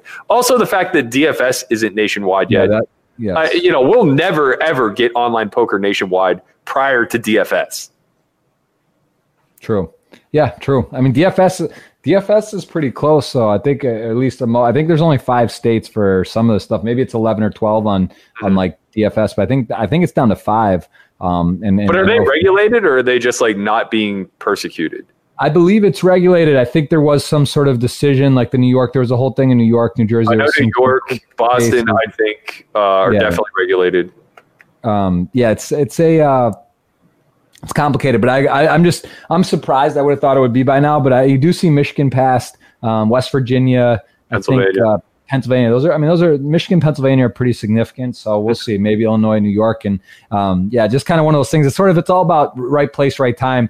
For you and I, like we said, who knows? Are we playing poker in 10 years or to this extent, or doing playing? It's if it becomes legal in 15 years across all the states, who knows? And maybe it's already too late for online poker at that point. Anyway, so kind of tricky. Tell me some upcoming how this works exactly. I guess for Solve for Why. So you guys do live courses. Before we go, guys, I want to remind you, do have a chance to ask questions. If you want to go over to Twitter, we're going to give away a ticket eligible. If you ask a question, you're going to be entered, and just follow the instructions there. But we'll do a couple more from our end, and then we'll dive into the streets of Twitter. What about Solve for Why? Someone's at home, they're like, I'm interested. I see all these courses. What is Solve for Why different than a Raise Your Edge, an Upswing, a Masterclass, these other ones? What do you do differently? And is it a live or online or both component? Give me the Solve for Why rundown. Yeah, so it's both. I would say the major difference is that our main objective is root cause analysis. So Solve for Why TV, our training site, is a lot of first principle type knowledge. So in other words, we're scaling things back to the first principles of game theory, be it pot odds or range construction, or the fundamental level or layer necessary in order to actually develop a strategy. And then that's just our main objective, is helping to develop practical strategies that can be implemented in real time. The live element of it is the academy, where we allow 18 people to come in. We do a 3-day training. Half the day is just a theory discussion. The other half is the students playing on RFID tables, where Christian and I are watching the gameplay, doing commentary over it, pointing out leaks, pointing out potential strategic errors. And that's basically the game footage that the students will have to take home and study indefinitely moving forward. Is that game footage? Are you setting hand situations, seeing how they respond, or are you just dealing out cards and then interject them? We're just dealing out cards and letting it play out as it may. And I get that, like, people will say, like, oh, well, that's unfair. If I get a bad distribution, then you're not going to get to see very much of my strategic errors. And it's like, yeah, maybe that's true to some degree, but over 3 days, we get to know these students pretty well. So, like, I have a pretty good feel for, like, what their flaws are strategically or the way that they think already, and can kind of point that out in other individuals at the table. So largely, like, it's not just a matter of seeing yourself play and seeing the mistakes that you make on camera, but also, like, seeing the entire game develop around you and recognize, like, comparable mistakes that are either happening in your environment that you could take advantage of, or mistakes that you're potentially making on your own. So I think it's a good training metric in that regard. During COVID, we did a 30-day course called Homeschool, where every day for 30 days, we just basically taught a lesson. It was very similar. It was set up similarly to a college curriculum. So we would do every other day was a lesson, and then every other day was a lab. The lab was just basically taking the fundamental principle that we studied in the lesson previously and demonstrating it through solver work. So if we were looking at pot odds, or we were looking at range construction, or we were looking at exploits or anything in between, we would then have some examples that we would run through the solve. We would tweak some parameters, demonstrate how the EVs would shift, and just kind of give people comprehensive understanding of where high-level strategies develop from and how you can actually distill it down into something practical to implement in your own environment. And that's awesome. What is the cost on that for people to come into these courses? What is it to get into Solve for Why? What's like the most advanced, or someone just wants to say, hey, I want to try it or do something? What are the different options? Yeah. So the cheapest version is Solve for Why TV right now. It's $9.99 a month. Super affordable, obviously. And we're with that. That's our entire back catalog of training. So I think there's like 500 hours on there. There's 4 seasons of Poker Out Loud. There's, I think, like 20 courses, maybe, give or take. Actually, it might be more. And then there's a monthly mastermind that takes place every month. So moving forward, we've been releasing content every Saturday, which includes a course that Christian's been working on, as well as a monthly mastermind and follow-up office hours. The more expensive stuff, the academy, which is just on hold until COVID ends, we can't really do. That's $3,500 for 3 days. And then Homeschool, which we ran twice. I'm not sure if we're going to do it again or not. We had a lot of interest. We ended up getting 150 people between the 2 sessions that we ran, but I'm not sure if it makes sense. It's just such a big ask for us, right? Like, to spend 30 days teaching. We basically have to set a month aside as a collective group and have these lessons ready to run. But if we do it again, it was 2,000 for new attendees and 500 for repeat attendees. So that's the other thing that we always do. Like anybody who comes to the academy or takes a course, we always give them the ability to come back. And what has been for you? Do you think that this type of learning, have you seen significant results? Like when you see people come in and they like, what is if someone wants to come in, is it literally someone who doesn't know the rules, or are they supposed to have sort of an understanding of like they need to know what a big blind is, they know what position is? That's no, I would even go further than that. So we screen all of our applicants. We give them a basic, I guess it's like a 10-part questionnaire, trying to get a feel for like where they're at in their strategy development. I would say that the baseline for barrier of entry is somebody who's been playing and has experience, but has like hit a dead end in their strategy development, or are at a point where they don't know how to study. So a lot of it is, it's immersive training, but the vast majority of it is just giving people a blueprint on how to study moving forward. Very cool.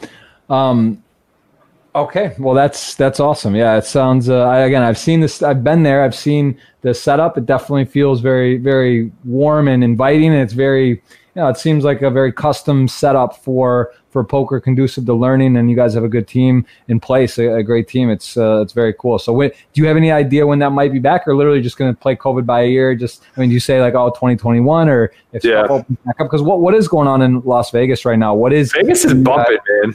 We are spreading the virus. You guys are out here in Vegas. Okay. The casinos are open. The games are flowing and soft. It's crazy. Like, there's a lot. Glass, are they doing the plexiglass stuff now, or is that? Yeah. But there's a lot of like 510 and 1020 running around town, and it's mostly Rex. Like for whatever reason, the people who have the biggest urge to gamble are the non-professionals, which is, I guess, good if you feel like getting out there and taking a shot. But, I'm kind of hanging back and just staying in the online streets for now. As far as us, our target is Q1 of 2021. I just don't see anything changing between now and then. And we have a big wait list for academies. Like I said, we already canceled 2 that were sold out. We were supposed to run 3 more this year. So there's a full inbox of applicants that we're going to have to sift through. We'll probably just end up doing once things are safe again, we'll probably just dedicate an entire month to just running back to back academies.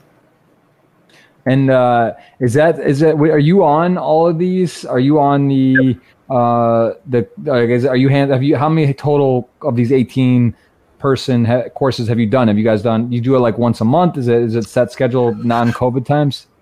We've been doing 7 a year for the last 4 years, with the exception of, I guess the last 3.5 years, since we only did 2 this year. I think I've done 23 or 24 of these total.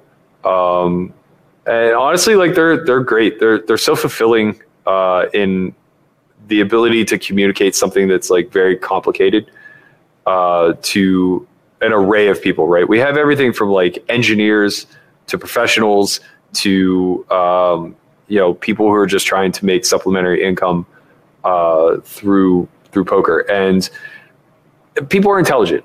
I mean, that's the beauty of poker, is it draws in intellectual people. So I don't have to dumb anything down in my language. I don't have to dumb anything down as far as nuance goes. The real challenge is just communicating it in a way that it doesn't feel so overwhelming that they just don't want to go forward. And for some, that's ultimately the takeaway, right? We've had, something like 200 people come through the academy.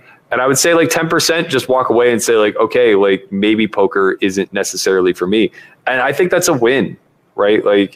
Not saying that's our ultimate goal. It's clarity, or right. It gets them to realize what it takes, or what maybe they're oh, wow, I wasn't thinking like this, and I don't want to think like this, or this is overwhelming. Or they take it the other way, and this is fun, this is great, and I can really utilize this to my advantage and do well against the others. So right. I think that's very cool. Well, let's we've been going for a while. I definitely want to get some Twitter questions and get a lot of these actually we've either covered or I actually am curious about myself. Let's just kind of kick in. Is there anything you want to say? Is there anything else you want to touch on? I mean, we've covered a lot. We've you mentioned the state of Vegas and COVID. What? So in terms of you, are you like ordering food then mostly? Are you going out getting stuff? Have you been outside and around? You just I just cook. I get out. I play pickleball 3-4 nights a week. It's the sport in America. Bro, it is so much fun. That's a fun game for sure. I'm telling you, like 38, you're like in your prime. So it's just a good like game. It's like I have 20 more years of this for sure. Yes. I'd like to start playing basketball again, but they haven't put the hoops back up publicly, and gyms are kind of like sketch. Some are open, some are closed. It's not really a place I want to be. But yeah, I mean, I've been doing I just started training again with my trainer, but it's a very small, intimate gym, so like I'm not really worried about that. I get out a little bit, like I said, playing pickleball, but mostly it's just staying in and doing my due diligence to not be a carrier, I guess. Right. That makes sense. And now that WSOP is over for the in the US version, GG has WSOP, Party Poker Scott, WPT. Do you have accounts set up for out of the country? What would you consider? Are you going to take a trip? Are you going to go somewhere and play anything? They got some major stuff coming up on both those sites. What's your take on that? Is that tentatively, I am booked to go to Tulum August 28th to the 8th. Tentatively. I'm on the fence. I'm leaning towards going, and if I go, I'll stream. But have you been to Tulum? Do you know about Tulum? No. Okay, no. Well, I've gone there. That was actually, that's on one of my favorite places to go list. I will say the internet in that particular area, you may end up in Playa del Carmen nearby. Tulum, there is a place that I know that has good internet, and it's not right on the beach, but it's very close, and it's pretty nice. They got a nice gym, nice workout, really nice, and I could send you that info, but I don't know where you're playing on game, but I think you'd have a hard time streaming most areas of Tulum, but there is one place I do know of that works, but that's definitely a good area to come. That'd be great if you could send anything over my way. I guess I didn't really even think about the internet issue. I just kind of assumed that all resorts would be pretty good. Tulum, I spent a decent chunk there doing it, and it was a real production, and finally found a place that was good, and I think it's where you'd want to go, but it's probably better now anyway, but Tulum is magical, man. Whatever. Even if it worst case you're there and you get to play online but not stream as much or something, it's not the end of the world, but obviously playing some of those marquee events, it's nice to flick a stream on. Even at those ones you can really one or two table anyway, and it's fun. Yeah, I mean, you're playing such high stakes at that point. Like, I'm not going to be trying to mass multi-table.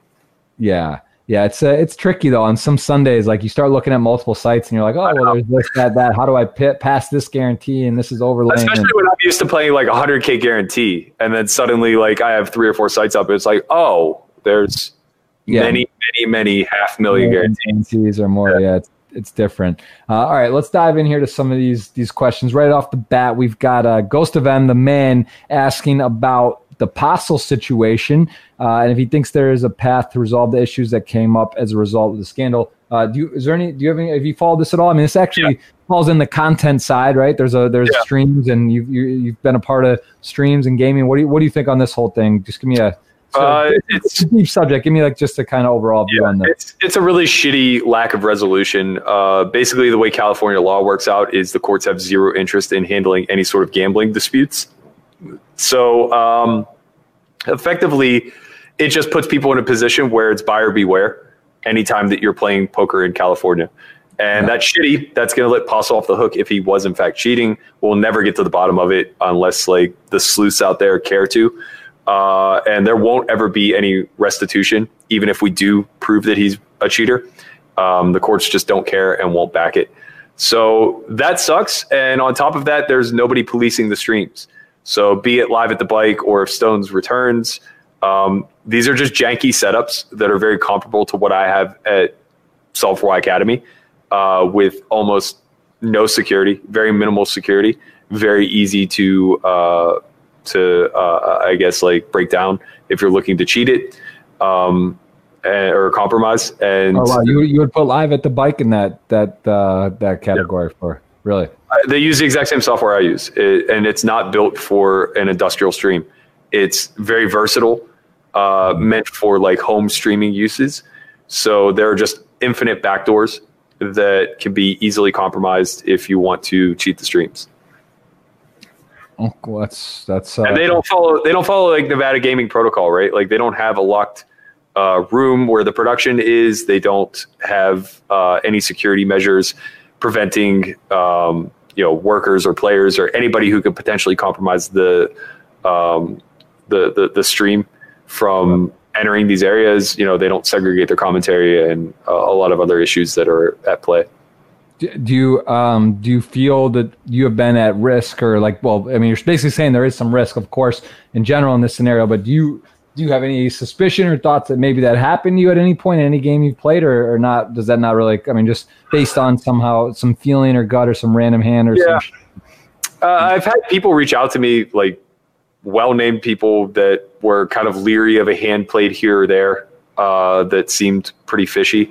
I kind of like don't want to go down that path. I'd be terrified to like unearth something that just made me be like, oh God. Yeah, no, I'm not looking for, I'm just curious. Like that's the first I've ever heard mention about that possibility or that understanding. But I think, to this question here posed by Marco Ghost of M asking about it, it's concerning because when you are talking about real money and real games and people playing and this type of stuff, there's such a bad look, so negative for poker and the whole situation. The fact there's no resolution, no clarity, right, also bad. So it's good to know, I guess that's more of a notice to people. If you're going to play and be in this, you got to realize that is a, if it's not Nevada or New Jersey, there's just no governing body, and the requirements to set up a stream are just like very, very minimal.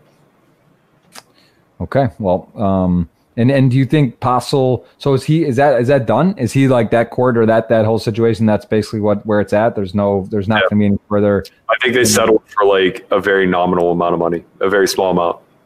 Oh, but he did settle, basically saying. I think Stone settled. I think Postle was just like acquitted. Interesting. They basically like threw it out of court. Like they weren't interested in hearing any arguments because they don't handle gambling. Exactly. I was thinking about it. It's actually kind of backwards too, because you're basically going in there like, here we are as a country or as a group of poker saying poker is a skill game. Like the people can skill and win, and now here's a guy who's doing that, and obviously it's ridiculous, and whatever in terms of what you believe or I believe, but it's pretty obvious in my opinion what happened.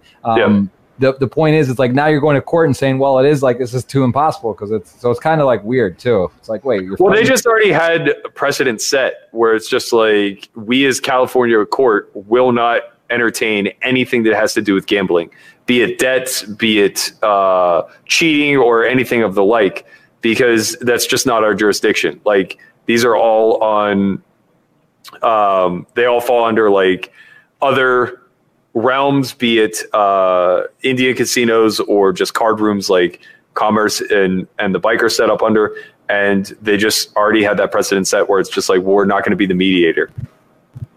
Interesting. Okay, I did not realize that was how that went down. So that's interesting.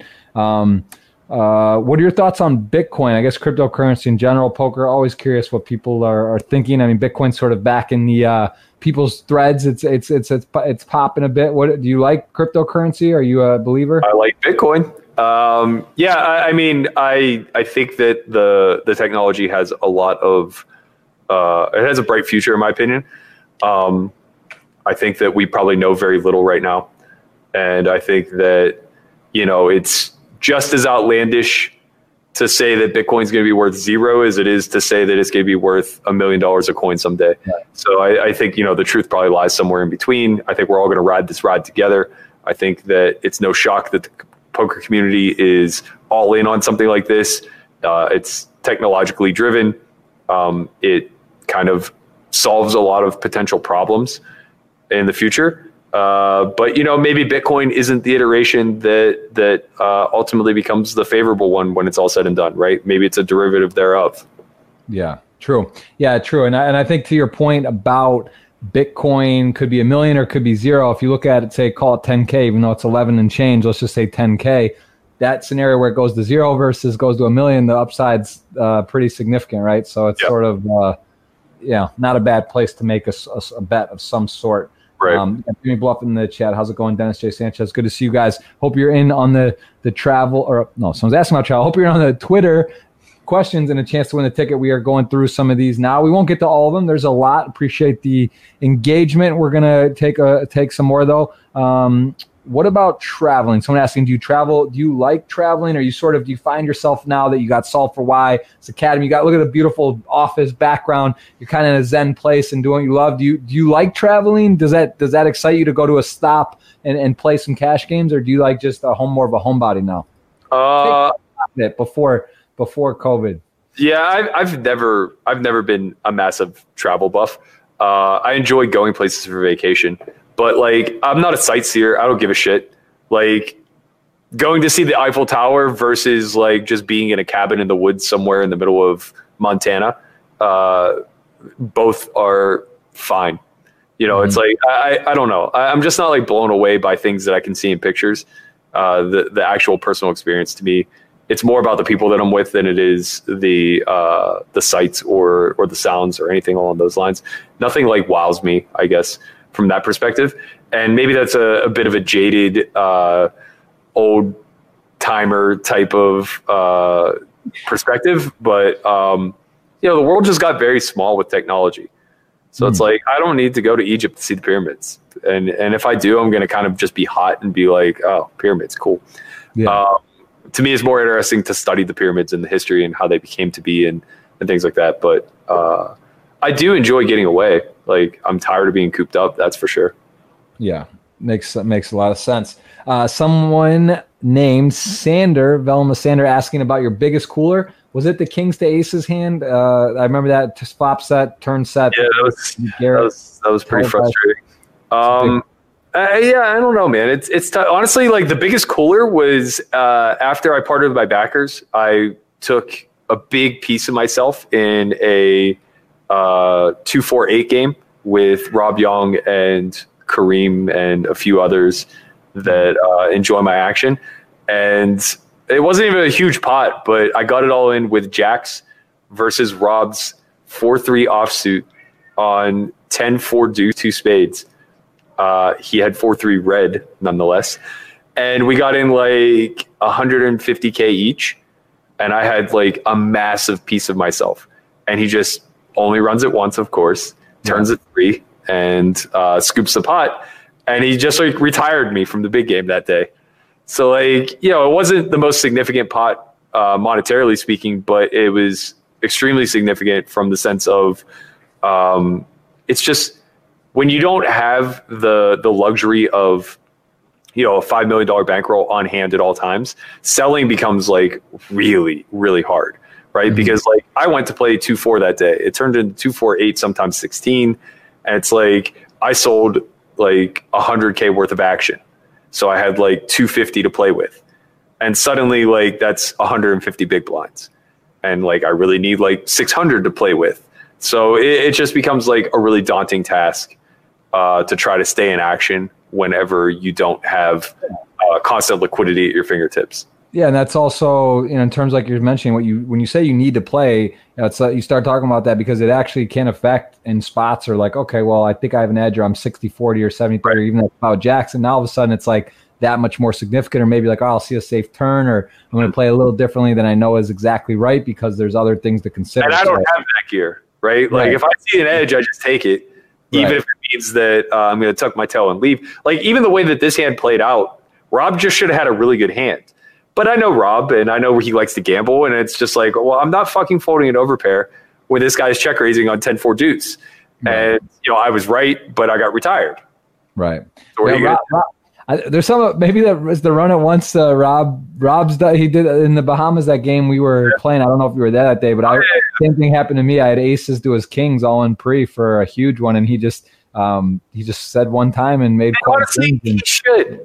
Right, yeah. That's the advantage of that, right? You can put pressure. You're going to put pressure on some guys that maybe that is significant, or that is going to maybe be, and there's some joy in retiring a pro. Like you send me back to Panhandle and find another buy-in, like that should be enjoyable to him.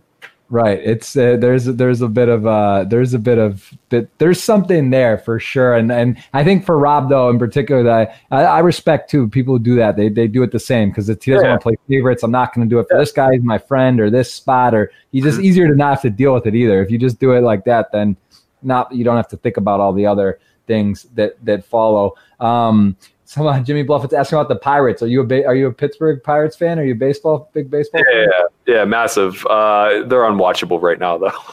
What's their odds to win are they just this infinite to 1? They have to just be. They might actually already be out of it like 15 games into the season. I'm not even sure. They're very, very, very bad. They're a typical small market team. They're constantly rebuilding. Every time they have a piece of talent come through, they just auction it off to the highest bidder, and I think the likelihood of us seeing a playoff run in the next decade is low. Damn, is that when is the last? Have the Pirates won a World Series? In the 70s, they were a powerhouse. They won multiple, and then in the early 90s, they had Bonds and went to the NLCS 3 years in a row, I believe, only to lose to the Braves. But yeah, they put a playoff run together in 2013, 14, and 15, and got bounced out in the wild card game all 3 times, I think. And then they just dismantled their core. They got rid of Garrett Cole, they got rid of Cutchin, they got rid of Marte now, and all of the other substantial parts. What sports do you played baseball? Do you play anything else now? Or, I mean, because baseball's not really something you go pick up and bat around with buddies probably. Yeah. For the most. Do you have any basketball? You play pickup and stuff? Yeah, I actually played adult league baseball until I was 31. I tore my ACL, and in the rehabbing of my knee, my shoulder actually went to shit. Like just going 18 months without throwing, I never got the strength back. So I kind of like retired from that point on. It sucks because I'm still probably. If I had stayed in quote unquote baseball shape, I could easily still be playing now. Like I know guys in their 40s that still play. But yeah, I just toned it down. I play softball now. I play pickup hoops whenever I get the chance. It's been tough with COVID, but pickleball is massive now. Got a nice little group that plays 3 or 4 nights a week. Is there a nice court area, like multiple courts in Vegas? They have it set up. Where do you go? They're building a big complex at Sunset Park. But right now there's 3 or 4 nice courts. There's one that's like walking distance from my house, which is great. We actually almost got into a fight last night, which is so laughable. So most of the venues have like between 4 and 8 courts, so they can house a lot of players because only 4 people can play at a time. But the ones near my house, it's a small park and it's only 2 courts. And for a long time, like nobody seemed to know about it. It's a new park. And recently, like more and more people have been showing up. So, the natural thing to do, much like on a basketball court where only 10 people can play at a time, is you start to become friendly with the people who are there day in and day out. You start to run 5-on-5, or in this case, 2-on-2, and you just work each other in, right? Like winners stay and somebody picks up a new squad to take on the winners. Well, these 3 guys came last night, and I've seen them there before, but never in a crowded scenario where they would have to share a court. And they came last night. They were there like 20 minutes before we got there, and they didn't have enough to play. So they were kind of like dicking around. They took 4 of us showed up, and they're like, "Oh, we'll take 1 and we'll play." And it worked out where that happened, and then one of their guys left, so they only had 2. So now basically 2 of our guys were playing against 2 of their guys, and it was a little annoying because there was 4 of us and only 2 of them, and they were just basically always staying. But like it wasn't that big of a deal. Well, then this other group that we integrated with, just from having played with them a bunch, there's like 10 or 12 of them. 4 of them show up. So now there's 8 of us, and 1 of their buddies come, and there's 3 of them, and they're refusing to rotate people into their side. So it's just their 3 rotating versus our 8. And this goes on for like 3 games.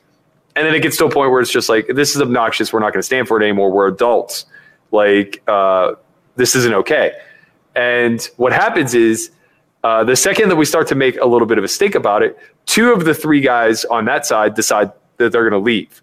So now just 1 guy is standing there going, all right, who wants to play on my side? And we're like, no, you're off. You didn't even win. And he's like, no, like, I reserved the court. It's like, there's no reserving the court, man. This is a public park. Like, What are you talking about? And so now his two buddies turn around, and the one guy was just like a meathead to the fullest degree. One of the guys in our group just had a newborn, and his wife is like really paranoid about COVID. So the only way he's allowed to play is if he wears a mask. Mm-hmm. And this meathead is just like super Trumpian and like basically, calling him a pussy for wearing a mask and like telling him COVID's a hoax and like all this other nonsense. And we're trying to like be, just logical. We're like, listen, like we all live close here. There's like 25 of us between the 4 groups that come here regularly. Why don't we just integrate instead of trying to get here 10 minutes earlier than the other group and locking down the court? And they're just not having it. They're like, no, it's whoever gets here first, like gets the court and everything else. And now this guy who's like juiced out of his mind is just like ready to fucking go. He was ready to throw down. 100%, man. 100%. And like, it's me and 3 of my buddies who are adults and in reasonable shape and could hold our own, but like, we're not fighters. And then the other like 4 or 5 people that are there are like in their 40s and 50s. They're just kind of like, what's going on? Yeah, they're like families with like kids and like, a couple women. And it's just like, they're kind of like scratching their head like, is this really about to happen? Or are we about to fist fight on a pickleball court because these guys won't integrate in with us? So ultimately, like calmer heads prevailed and they just left. But this is definitely going to be an ongoing issue. Like it's going to be a race to see who gets the court earliest, I guess.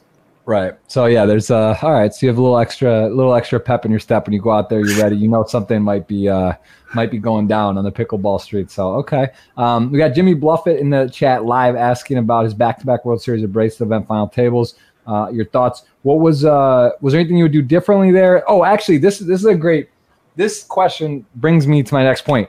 You might go to Tulum. You might go out of the States and play. You played some WSOP bracelets. If you had shipped that bracelet or back-to-back won them, or when you ship a bracelet, do you believe, and WPT also is offering the Champions Cup, you get your name on it, it counts as a real title. Do you believe that winning a major event and getting a title should that count? Should it be an asterisk? Is it harder? Is it on pace? Where do you rank winning a bracelet or a WPT title online? How do you think that should play in? I think it's fine, man.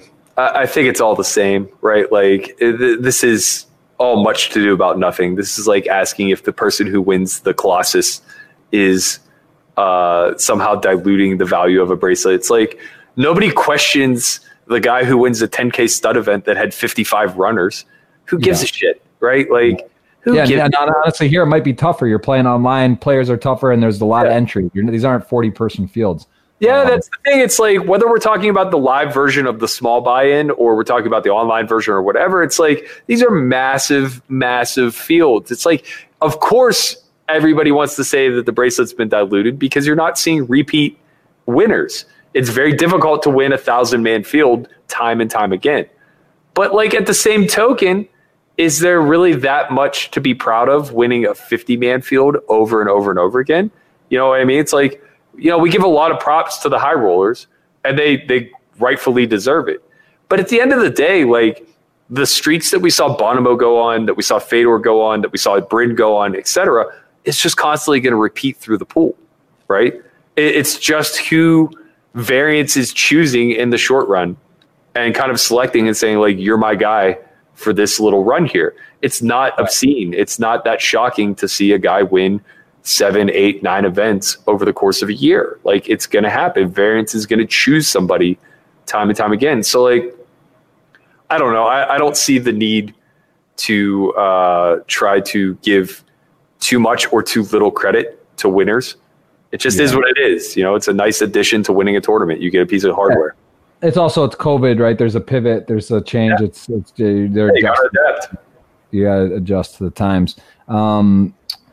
What do you think about esports? Do you have any interest in getting involved in esports? Would that be like a team? Do you think investing? There's the arena nearby, right? Yeah. At the Luxor.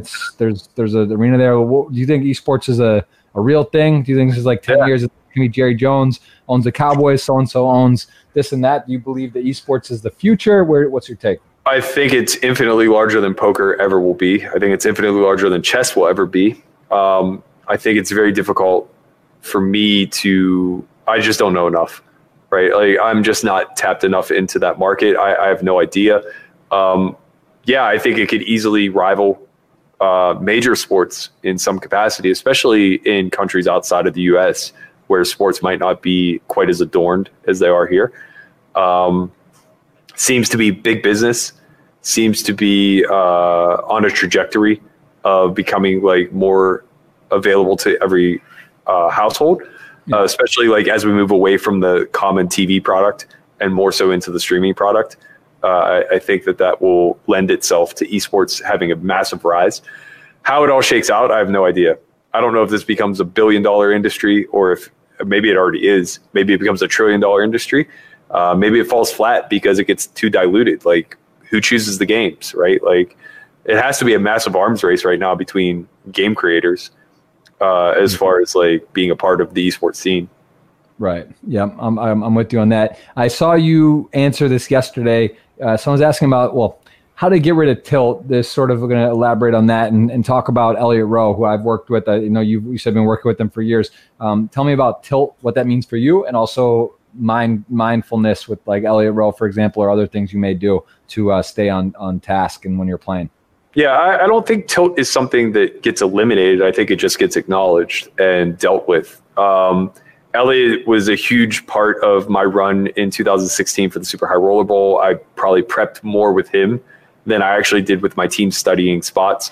Mindset is just, we're playing a mental sport and we're very fallible by nature. We're all flawed creatures. We want to self-destruct. It's in our nature. And finding methodologies to kind of circumvent that self-sabotage and recognize triggers when they occur, figuring out ways to deal with them, I think it's an absolute necessity. I kind of tweeted the other day that I was at my self-proclaimed rock bottom and I wasn't going to stand for it any longer. Like, no more distracted behavior, no more self-sabotaging and things like that. And that was just a byproduct of playing online for a month straight. Like, there was so much money to be made. It was hard to justify doing anything else with my time. And I find myself to be at my worst when that's the case. Because if I have the opportunity to work out or play online, I just look at the lobby and I say, well, there's a reason to play online. There's a lot of money to be made. And Elliott hit me up and he's like, you still have sessions. And I was like, yeah, all right. Like, I think that now is a good time to probably use them. But to be quite honest, like, maybe not. It was probably a better use of them like 3 weeks ago to prevent from getting to this point. Because like, I recognize the self-sabotaging and the negative behavior, and I've taken active steps to correct that. Absolutely. All right, let's take a couple more here. I like this question. What do you believe, from LGA on Twitter, what do you think is the most important to be on the top and play in the high stakes poker? What attributes or skill set do you think is the most important? I think the ability to accept failure and being wrong, like some sort of humbleness is probably at the top of the list. I also think that like a competitive fire to overcome all of the failure that is going to be necessary in order to rise the ranks is certainly a necessity. And then lastly, I think having business acumen and understanding financial investing models is critical to any level of success at the high stakes. If you never get intimate knowledge of how money is invested, be it broad scope or in the minutia, then you're never fully going to understand pot odds. You're never fully going to understand people's incentives, why they do what they do. You're never going to be dialed into the meta. You're never going to take exploitative advantage of all the money that's being left on the table. Yeah, I agree with that. What about short deck or any other variants? Do you play mixed games? Do you like other formats of poker? I really enjoy short deck, though I haven't studied it much. And I probably only enjoy it because I had a really good experience with it. I guess like 18 months ago or so, I got invited to play with Kerry Katz and a crew. This is back before anybody really had any knowledge on short deck. So it was right when it very first hit the scene. And we were playing, I think we were playing 20K buy-in, 200, 400 ante. And we were all novice. It was like me, JRB, Robo, Katz, Rast, and a couple others. And I hit my backers up and they didn't want the action. So I took 40K, planning on just like taking a shot on my own. And that first day I turned it into like 280 or something like that. They invited me back the next day. They were playing 3-6 with a 30K buy-in. And I took 50K of the 280 I made the day before, and I ran it up to like 400. So like over 2 days, I made like 600,000 for myself in a situation where I just got super lucky, really opportunistic, ran obviously out of my mind. But I think it's a fascinating game when it gets deep. So like I wouldn't go south because I think that the game gets very complex in choosing candidates, flop, turn, and river. It's very much like PLO in the way that the board texture changes is very significant to how it impacts ranges, because you just have so much bluff catching range available on any given street. Yeah. And then it either greatly deteriorates or it improves to nuts as streets kind of move forward. So when you're really deep, you get to like set up a lot of really cool and creative river spots. You basically get to navigate the pot the way that you see fit. Kind of inflating it in situations where you think a lot of runouts will favor you and you can potentially bluff, or you just have nutted hands, and then vice versa, like trying to control the pot in situations where you start with a bluff catcher that's likely to end as a bluff catcher. Basically it is kind of the ultimate big bet game whenever it comes to the skill of Hold'em with the variance of Omaha. But yeah, I just haven't studied it enough, and over a year and a half, I know guys like Jay Kuhn and others are just like elite at the game now. So I imagine that they know a lot that I can't even speak on. Yeah, it's fun. I've done some commentary on the Triton short deck, and it's cool to watch. And it's pretty quickly you can understand guys that are doing some special stuff and just like fascinating folds and great calls. And they're just like, they're doing some high level things with in regard to the game. It's for sure a cool game. I think it actually wrongfully so. It's obviously there's more gambling, right? Because the more collisions, the 2, 3, 4s, 5s are out, which makes a lot of sense. But with that being said, there's still it's a lot of post flop play. There's a lot of decisions, and it's there's a lot of maneuverability still, I would say, although it is more gambly. I'll take one more question here and one more from Twitter. We see question about Christian. I asked you earlier. I could tell he seems like a guy that's really just hungry, works hard, and does a great job. And the few times I met him, I really like him. But asking about how long you've been working with Christian Soto, and if you could give your younger self a piece of advice, what would it be now? So kind of 2 in 1 there. Yeah, so I met Chin, I think in 2014. He was put in touch with me actually by Jay Carver. He reached out to him for coaching, and Jason was just busy and kind of recommended me. And we've been working together ever since. Probably one of the I know that he thinks that like he created an opportunity for himself, but I also feel like pretty lucky to have had him kind of start in that mentoree role and then like develop into a business partner and colleague and peer and everything in between. His trajectory has been really impressive to watch. I would feel confident putting him in like any state game up to like 100, 200 without any question. Advice to my younger self. I mean, I say this all the time to people in their 20s. I tell my nephew this a lot. Landon Tice has been hanging out here at the office the last few weeks. He's 21. I kind of tell him the same thing. And, it's unfair to say that like it's advice I should give to my younger self, because I think I kind of understood it at the time. But like when you're in your 20s, you just have free license to fuck up.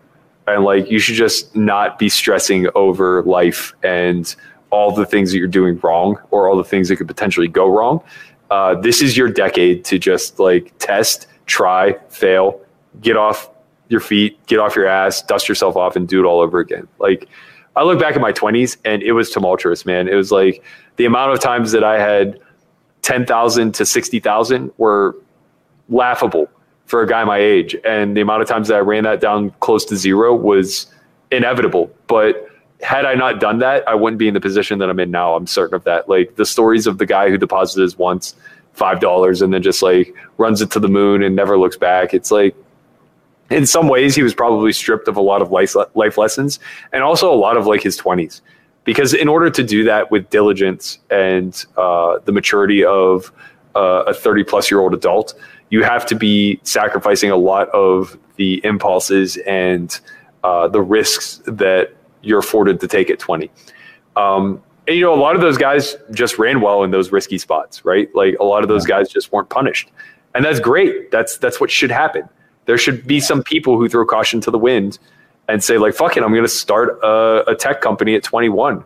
And it's Facebook now, or fuck it, I have $100,000. I'm going to go sit 100, 200 in Rail Heaven and see what happens. And then they're Isildur, like that just should happen sometimes.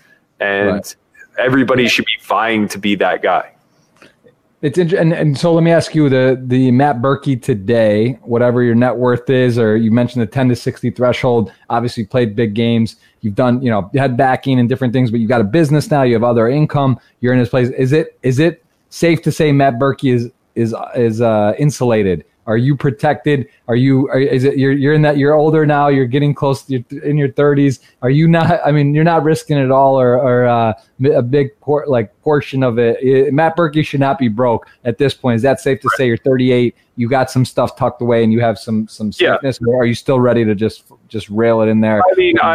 I'm fine. I have a lot of security, based on assets and based on also just like relationships and connections that I've made throughout the years. But I'm still pretty aggressive. I'm probably rolled, if assets aside, just the liquidity that I have, I'm probably well rolled enough to play 100, 200 on my own. But with that said, like, am I still taking shots in good games at 200, 400? Of course. Like, am I still taking 100% of myself at 100, 200 when maybe I don't necessarily have enough liquidity to justify it? It's like, it's like when you have the securities of other assets that, like if push came to shove, you could always start from scratch there and you have other income coming in. It's like, you get to be a little bit more aggro.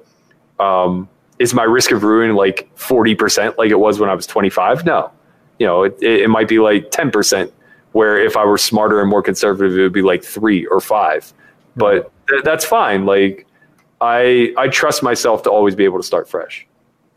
Very cool. Yeah. I had Maria Konkova on recently, and Eric Seidel was her mentor. And one of the things he was really preaching was bankroll management, and basically saying, that, so it's different because there's different school of thought, right? Different camps. And his basic thought is like these people that go broke and do that, they're really not executing good bankroll management, should never go broke, that sort of thought. But with your point, it's different if you're 30 or 40 or 50, if you have a family, if you have kids, if you're in a relationship, if you're 20, and it also matters the bankroll you're starting with, right? Exactly. Like, we can't ever look at somebody with $1,000 and be like, you should be ashamed for going broke. Yeah, of course. Right. Like, well, that's what I'm saying, though. I agree, but I think, there are people that would say, well, if you have $1,000, you should play, 5 cent, 10 cent, and do like, so it's all like, but that depends too. Are you 16? And it's like, you don't have, you got your lunch money, or are you 25 and you have a supplemental job and you have other things coming in and you have, so yeah, it's all, that's why people ask this. I think that's one of the most common questions I get is about bankroll management. It's so hard. Is it your last $1,000? Is this your money to gamble with? Can you restart? Are you knocked out? Are you Rob Younging you? Are you done? Like, is that the KO for the game or for a year or forever? Like, these are all very I think opportunity cost is like the number one factor. And then also your time bankroll is really worth a lot. So it's like, yeah, sure, you could play 5 cent, 10 cent and try to run it up. But like, are you really willing to dedicate 6 or 7 years just to get to a point of playing $1, $2? Or are you willing to just like work a job and get there the maybe easier way or the harder way or whatever the case may be? I think that I think it's silly to assume that everybody who goes broke made a mistake.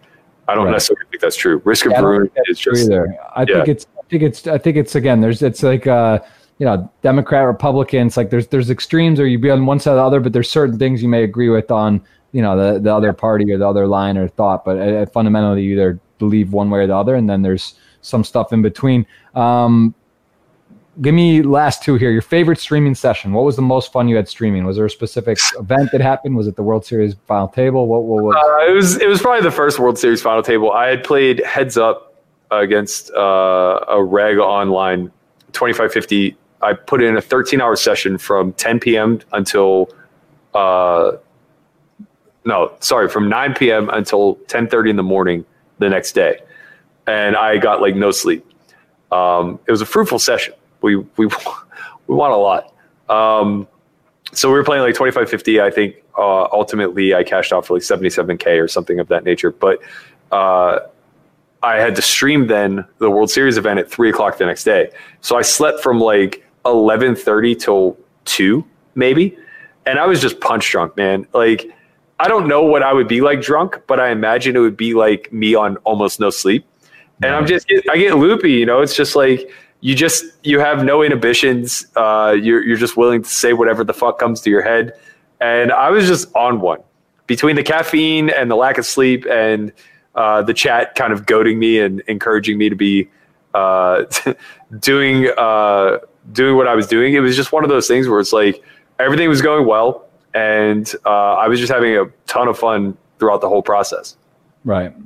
But just that was just one that stands out. It was just different. Like you're sort of how you felt during the session, and then that was the one you actually ended up going to final table. Yeah, and it was just spicy, man. You know, it's like it's hard to put on a good show every single day, day in and day out, and like not all shows are going to be the same, right? Like some days you're going to be thoughtful and you're going to be telling stories or answering questions. Other days, like you might just be like berating people or whatever the case may be. It was just one of those days where like it was spicy. People were asking the right questions. They were probing me the right way, and like it was an entertaining stream to say the least. Right. Yeah. Not the other way, like the Negreanu now infamous triggered where he's attacking people and got set off to a point. Because there is a streaming balance, right? There are days when you're happy to be there, things are great, and there's days where you're kind of like, all right, like I don't care, let's ram it in, and if it ends, it ends. Like there's just there's a scale. Yeah, there's definitely a lot of those days. Yeah, it happens. So last question. I don't like the word fish, but who is the biggest recreationally you ever played in a big game? You don't even have to name that part, but more so I want to know who is the most fun to play with. So I want to know that. Who do you like to play with the most? Like the guy I enjoyed playing with the most was probably one of the bigger challenges that I played against, but I don't know if you played with him or not, but Marcus Rua, he's a CEO from San Francisco, and the guy just fucking battles, man. I mean, he just battles. He would just buy. There were times where like we would just be buying in for $1 million, playing like 300, 600. And just like, just going after it. I 3-quartered him in a pot. This is like one of the most absurd pots ever. But we were playing 3-6-12, and we were $1 million effective, he and I. The game wasn't super soft. It was like me, him, Ras, Seaver, Doc Sands, and a couple others. And it went, Seaver opened under the gun. Doc Sands 3-bet. Marcus cold called. I 4-bet squeezed Queen Jack of Diamonds from the big to like 30,000. Everybody folds back to Marcus, and he calls, and it comes like Jack. I think it was like Jack 9, 8, 1 diamond. I have Queen Jack of Diamonds, 2 spades, and he. Let me think how this worked out. Yeah, that's right. So I lead for like, I don't know. I think I led for like 2/3 pot. So like maybe 50K. He calls. Turn is the 10 of diamonds, giving me the straight to the queen and the queen high flush draw. Obviously king, queen, those the nuts. And it just happens that like we get all the money in.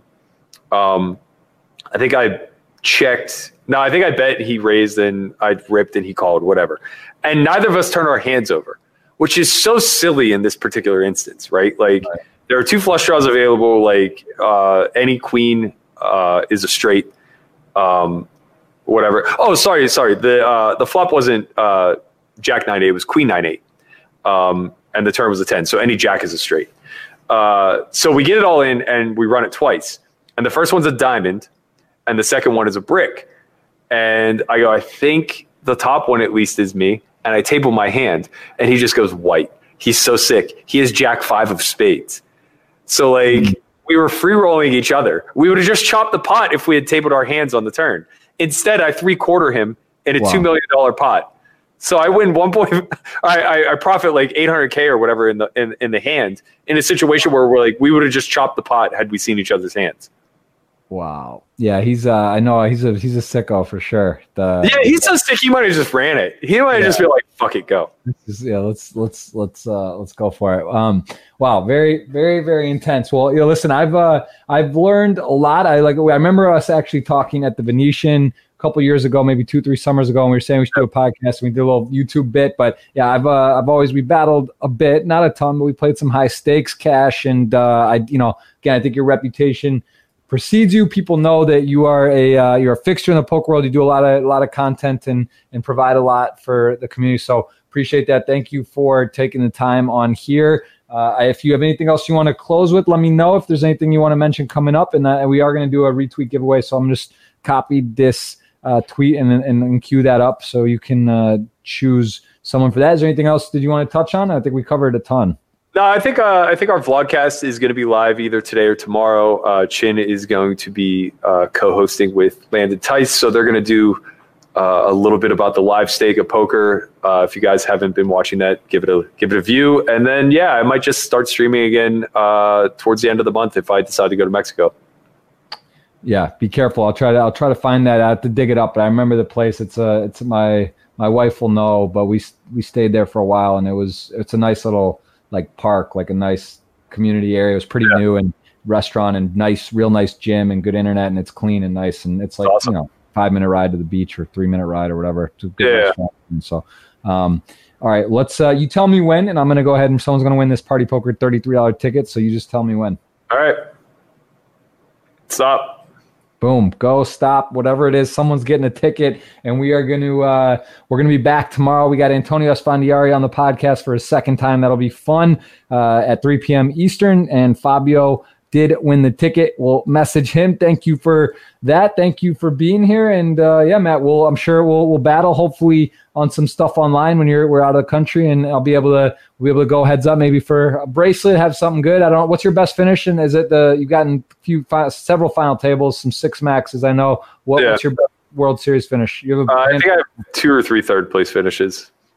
It's hard, man. It's hard to win, but it comes in waves. You know how it goes. It just comes fast. You might as well be streaming it. Winning a bracelet streaming seems right. So I hope to join you for that. So thanks again. We'll see you soon. And this will be out on all the different podcast outlets, and I'll send you the link when we get that done. So thanks again. Thanks, man.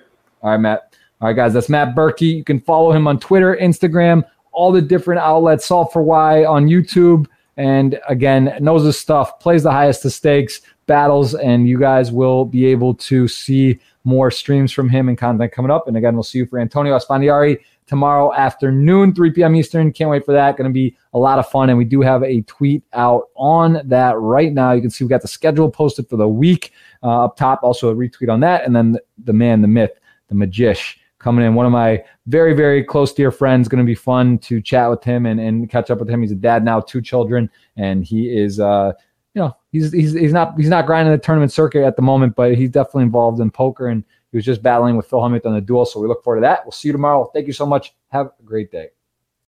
Thanks for listening to this episode. It was brought to you in partnership with Party Poker. Go to partypoker.com to play tournaments, cash games, and improve your poker game. Make sure you subscribe to the podcast to hear all of my future episodes.